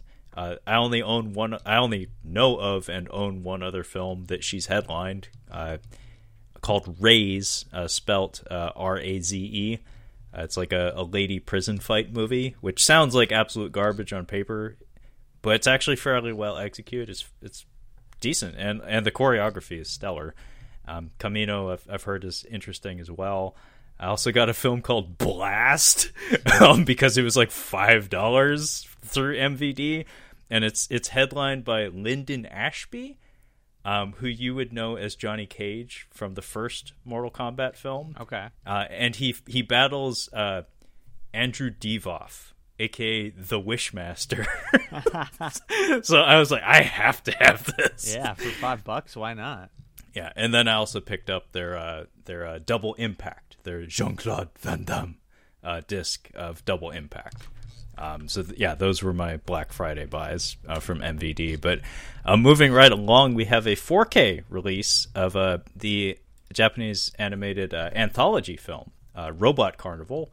I only have the Blu-ray. This is fantastic. If you're an animation enthusiast, there's some pretty incredible stuff on display in this. Some truly creative, truly astounding visuals in this. I'm really curious what the 4K presentation on this is like, but this is largely a product of Katsuhiro Otomo, who is, of course, the fellow behind Akira. He did not direct all the segments, but he, for whatever reason, the bulk of his career in animation post Akira has come in the form of anthology projects. I've always found that really fascinating. It's like he's kind of like using his incredible position in the industry to kind of like pull other people up by spotlighting their talent via these short films. Most recently, I picked up his short piece anthology from a few years back. Again, very technically astounding animation stuff. So if you're into the sort of thing, if you're into like Japanese animation and sci-fi from this time period, from 1987, Robot Carnival's worth your time and your money. But Brad, you want to help me out here, and you want to try to tackle all the Vinegar Syndrome titles in one go, because they're hard to spot for me anyway. You're kind of the resident expert on these matters. Yeah, I mean, I'll be honest. I don't know a ton about these releases. They're all their partner labels because it is Partners Month. Vinegar Syndrome, after they have their sales, their big sales, they basically shut down the site except for partner releases. So they've been highlighting those all month. And I haven't looked too much into them. We've got Rebels of the Neon God, Arabato, Detention, Her Smell, which is notable because I know you guys talked about that film, and I like the film quite a bit. But I know that this has been released previously on Blu-ray through Gunpowder and Sky, but I think it was just released before they were a partner label of Vinegar Syndrome. So I don't actually know if it's the same disc, but at least now you get a sweet slipcover for it, so that's good, I guess. Mm-hmm. Savage Harvest, Being Natural, Blood Arama Triple Frightmare, which this one I can actually comment on because I actually do already own one of these films. Carnival of Blood is a film that was released through Arrow in their American Horror Project triple feature set. And I did watch that film, actually, and I was actually quite good. It's a very, I don't remember. I gave it a 3.5. That's all I remember. I was going to try to talk bullshit my way through it. I don't remember. But I do remember liking it. And also, there's a movie called Assholes from 2017. I love that cover and I love that title. Yeah, among those, Brad, if you were to pick one that you'd be most interested in, what would you say it would be? I gotta say, I don't know much about it, but Detention, at least the cover, just that image. I mean, it's not a great cover, but it's, I guess maybe it's not a horror film. I don't know. It looked like I was going to get a ghost story out of it, but now I'm reading here it's something about banning books. Yeah, it looks pretty heavy, honestly. So I'll change my answer, and I'll just go with Her Smell. Yeah, go with the safe pick. Yeah. I'm sure the presentation is stellar, and it probably has a lot of extras. And like you said, that sweet, sweet slipcover. Mm-hmm. I mean, the triple feature from AGFA does have me intrigued. It's just I already own one of those films, so... Yeah, we gotta get you an AGFA like T-shirt or something, man. I mean, I think I only own like 2 of their releases, but I know, but I think it's admirable. I like that your ears perk up when you see these AGFA releases, because in general these are things that most people are highly dismissive of. Yeah, but not Brad. Brad's like, oh, that looks interesting. Or, no, oh, yeah, like that's kind of neat that these people made that thing. Yeah, like, and I would 100% wear an AGFA T-shirt, 100%. Fuck yes, get this man a T-shirt. Yeah, if I was to pick one, I'd probably go with Her Smell or Assholes. Again, that title, that cover. That's all. I don't even need to read the plot summary. You got me. Take my money. But yeah, we're fans of Vinegar Syndrome here. Brad a little more so than me, being as he has more of their releases than me. I think I only have 2. I have Get-Even, aka Champagne and Bullets, which I just had to have, and Beastmaster on 4K, which actually have a poster of it. You can't see it; it's hanging on the opposite wall. But I have a Noriyoshi Orai painted poster, the Japanese poster for it. It's money. Nice. But yeah, we have more anime that I can actually talk about. Samurai Troopers, the complete television series, from 1988 to 1991. Oh wow, this includes movies. I didn't know there were movies. This was a series that we got some action figures out here in the West, and from time to time, via numerous channels, we did actually have this show dubbed in English on American television from time to time. I think the last time it was aired on U.S. television was probably Cartoon Network via their Toonami block or something, but I do remember it being screened prior to that. But I always thought the design work in this was awesome. It's like Saint Seiya, but with samurai armor and stuff. It's simple, but it has that like warm, cozy, like eating Doritos on the couch kind of vibe to it. It's like none of this is going to be surprising, but it's going to be familiar and approachable. So this is something that I actually would come back to just to see, like, does it suck? Because like last time I watched this, I was a very little kid. But we also have a Blu-ray release of Zeiram, 30th anniversary edition. Holy shit! From Media Blasters, and this is a Keita Amemiya film. I've mentioned him before on the show. I love this guy, this director and artist. He does a lot, kind of like a Guillermo del Toro, I guess. He does a lot of the character and like art design for his products. Of course, it goes through filters by the time it ends up on like the screen. But Keita Amemiya he's like a personal favorite of mine. This guy has given us so many gifts. Kind of beginning with this film, Zeram. He also did Hokkaido, which I spotlighted on amazing artwork on Tales from the Shelf this month. And he also started a franchise that I didn't know was going to blow up as big as it did. It's called Garo, and it's basically like a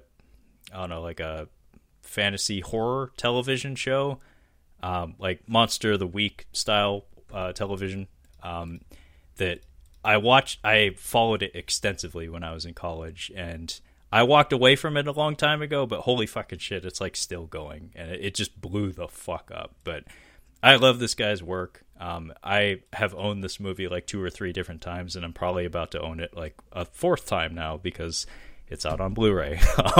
Very excited. I didn't know this was coming out. We have The Woman Who Ran from Cinema Guild. Brad, do you know Cinema Guild? Not by name. It's not ringing any bells. Yeah, I'm looking at their prior releases, and none of them are familiar just yet. Like I'm a couple pages deep, and I'm shocked. Very solid cover art for all of their releases. Yeah, a few of these titles I'm looking are familiar, just by the reputation of the films. I know Los Angeles Plays Itself and Leviathan, not the 90s Leviathan or whenever it came out. But, different Leviathan, a documentary, I believe. Yeah, George P. Cosmatos' Leviathan. Yeah, starring Peter Weller and Ernie Hudson. I love that movie. It sucks, but I love it. I begged my dad to rent that movie for me back in the day, just because Stan Winston's name was on the box. Mm-hmm. But yeah, this The Woman Who Ran from 2020 appears to be a Korean film, not one that's known to me, however. But yeah, man, handsome releases from them. Cinema Guild, they seem to put out handsome product. Yeah. We have Cutie Honey, The Live, from Discotheque Media. This was a television series that ran in Japan from 2007 to 2008. I will say, I'm embarrassed to admit I have seen this. It's headlined by Mikie Hara, who's a wonderful actress, and Mark Musashi has a prominent role in there as well. He was one of those. He's a Hoppa guy. I always thought he was going to become like a prominent stunt figure in Hollywood or in Japan, but I don't know. He didn't go as far as I had hoped he would. He has a really good look. He's obviously got the fucking moves, but I was hoping he'd do more than he did. He did get to work opposite Scott Adkins at least once, though, so that was something. And speaking of Scott Adkins, beside that, we have Castle Falls from 2021, which is it's headlined by Dolph Lundgren and Scott Adkins, but more than that, Brad, this is directed by Dolph Lundgren. Oh, really? Yes. I'm sure that's a selling point for you. It's got me a little more interested, I'll admit, yeah. Yeah, apparently he's directed, like, a handful of movies. Okay. And he has worked with Scott Adkins numerous times, largely playing opposite him, usually as like an antagonist. Brad, have you seen, I think it's Universal Soldier Day of Reckoning? No, but I know of the film. If you're going to watch a Universal Soldier movie, watch that one. It's pretty fucking impressive if you're down for good action. Scott Adkins, Van Damme, Dolph Lundgren, and surprisingly adept screen fighting presence from current UFC fighter Andrei Arlovsky. I keep forgetting he's still active. Like I thought he was going to retire in like 2005 or some shit, but no, he's still in there. But the sporting goods fight, if nothing else, look that up, Brad. You will not be disappointed. Because the style of choreography in that film is very much pulled from the splatter foo school of the Raid films.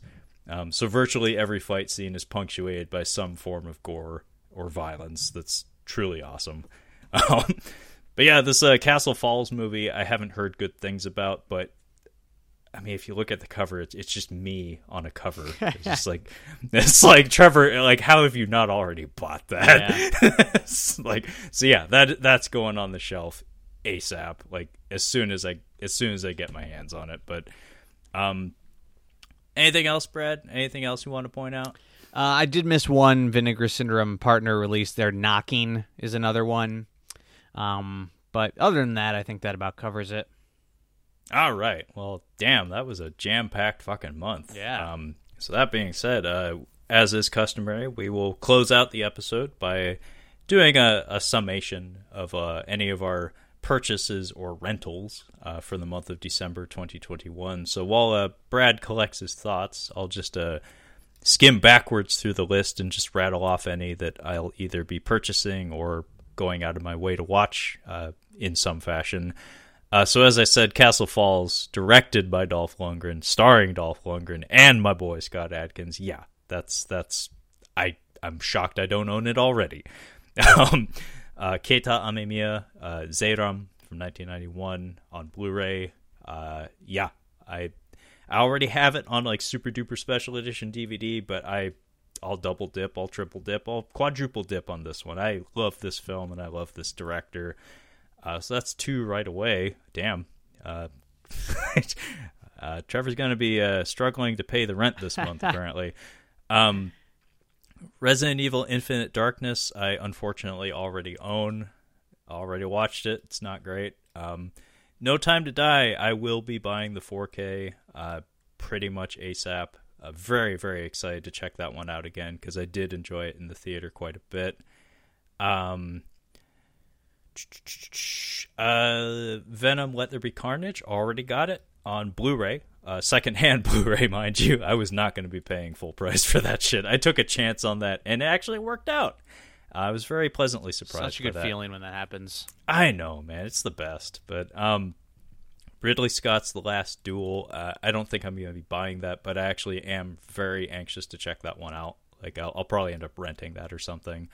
Wolf of Wall Street, I'm glad we have it on 4K, but I'm in no hurry to buy it. But it's cool that we have it. Oh, something that I will point out I did acquire. I did open all of my wallet for this one. Neon Genesis Evangelion, the collector's edition box set. I did actually buy this. And it is quite the handsome package. This is a Shout Factory package. It carries a hefty price tag, but it's a handsome fucking package. It's a good display piece. And I am a big fan of the franchise, so I got that. One Shot, I actually received this as a gift, so already got that one as well. Nice. One Night in Miami, I very much would like to watch. I'm not going to be buying it on the Criterion disc, but I would very much like to watch it. Dear Evan Hansen, I'm not buying, but I am obligated to watch it soon. So if that means paying for it, sure, but I am not putting that on my shelf, even for ironic purposes. Cop Shop and Werewolves Within, I would like to see both of those. I don't think I'm going to be buying either of them. And Krampus, depending on the extent of the alterations made by the R-rated cut, maybe I'll pick that up. But until I actually know what it is, until I actually know what that package entails, with that price tag, I'm not taking a chance on that. Mm-hmm. But anyway, how about you, Brad? Yeah, a lot of stuff I want to watch this month. Not like a ton of guaranteed pickups for me. Like I'll definitely at some point be getting Krampus and probably Hard Target. But Krampus because Christmas is already over, and Hard Target because of the disc issue. I'm not in a rush.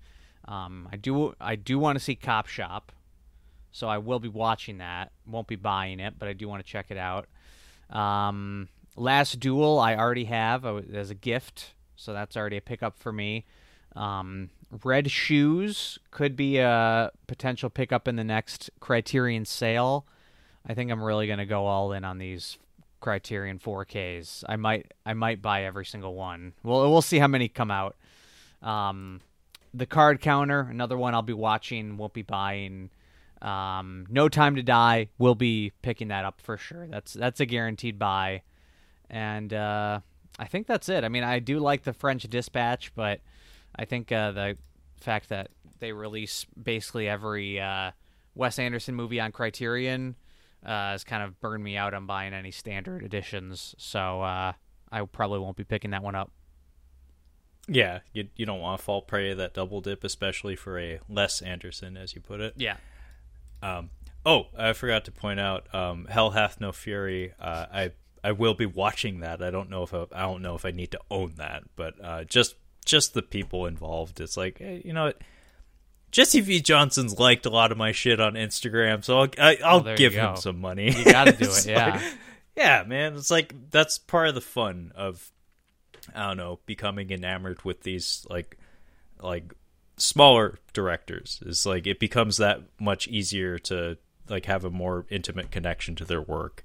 And you know, it's always fascinating to see directors work with lower budgets, especially like things like action movies where the ambition is always very, very high, even without the budget to back it. So it's like, in general, the people involved in these productions have a lot of enthusiasm for them, even if the studios don't. So it makes it all the more fun to follow their antics, like both in front of and behind the screen and whatnot. But yeah, damn, jam-packed month for sure. So yeah, that's about it for the month of December 2021 on our Catching Up on Blu-ray episode here. But before we go, Brad, as always, thank you so much for joining me. It's always a joy to have you along for the ride, especially because of the fucking details you uncover, man. Like these, like there's like scandals and like shit going on behind the scenes I don't know about that you always uncover from month to month. This is what I live for. I try and talk about these controversies in real life, and nobody seems to care or understand. So this is the only time I can vent my frustrations, and I appreciate that. Well, that's why we do the show, bud, because I care, you care, and that's about it. But yeah, as always, thank you so much, Brad. I really appreciate your help on this project from month to month. But before we go, you want to let the folks at home know where they can find you and your super fucking awesome podcast? Yeah, sure. It's the Cinema Speak podcast. So we're on any podcast platform, iTunes, Stitcher, Spotify. Just search for Cinema Speak. We're on Twitter at the Cinema Speak, on Instagram as Cinema Speak Podcast, on YouTube as Cinema Speak, and also you can find us at cinemaspeak.libsyn.com.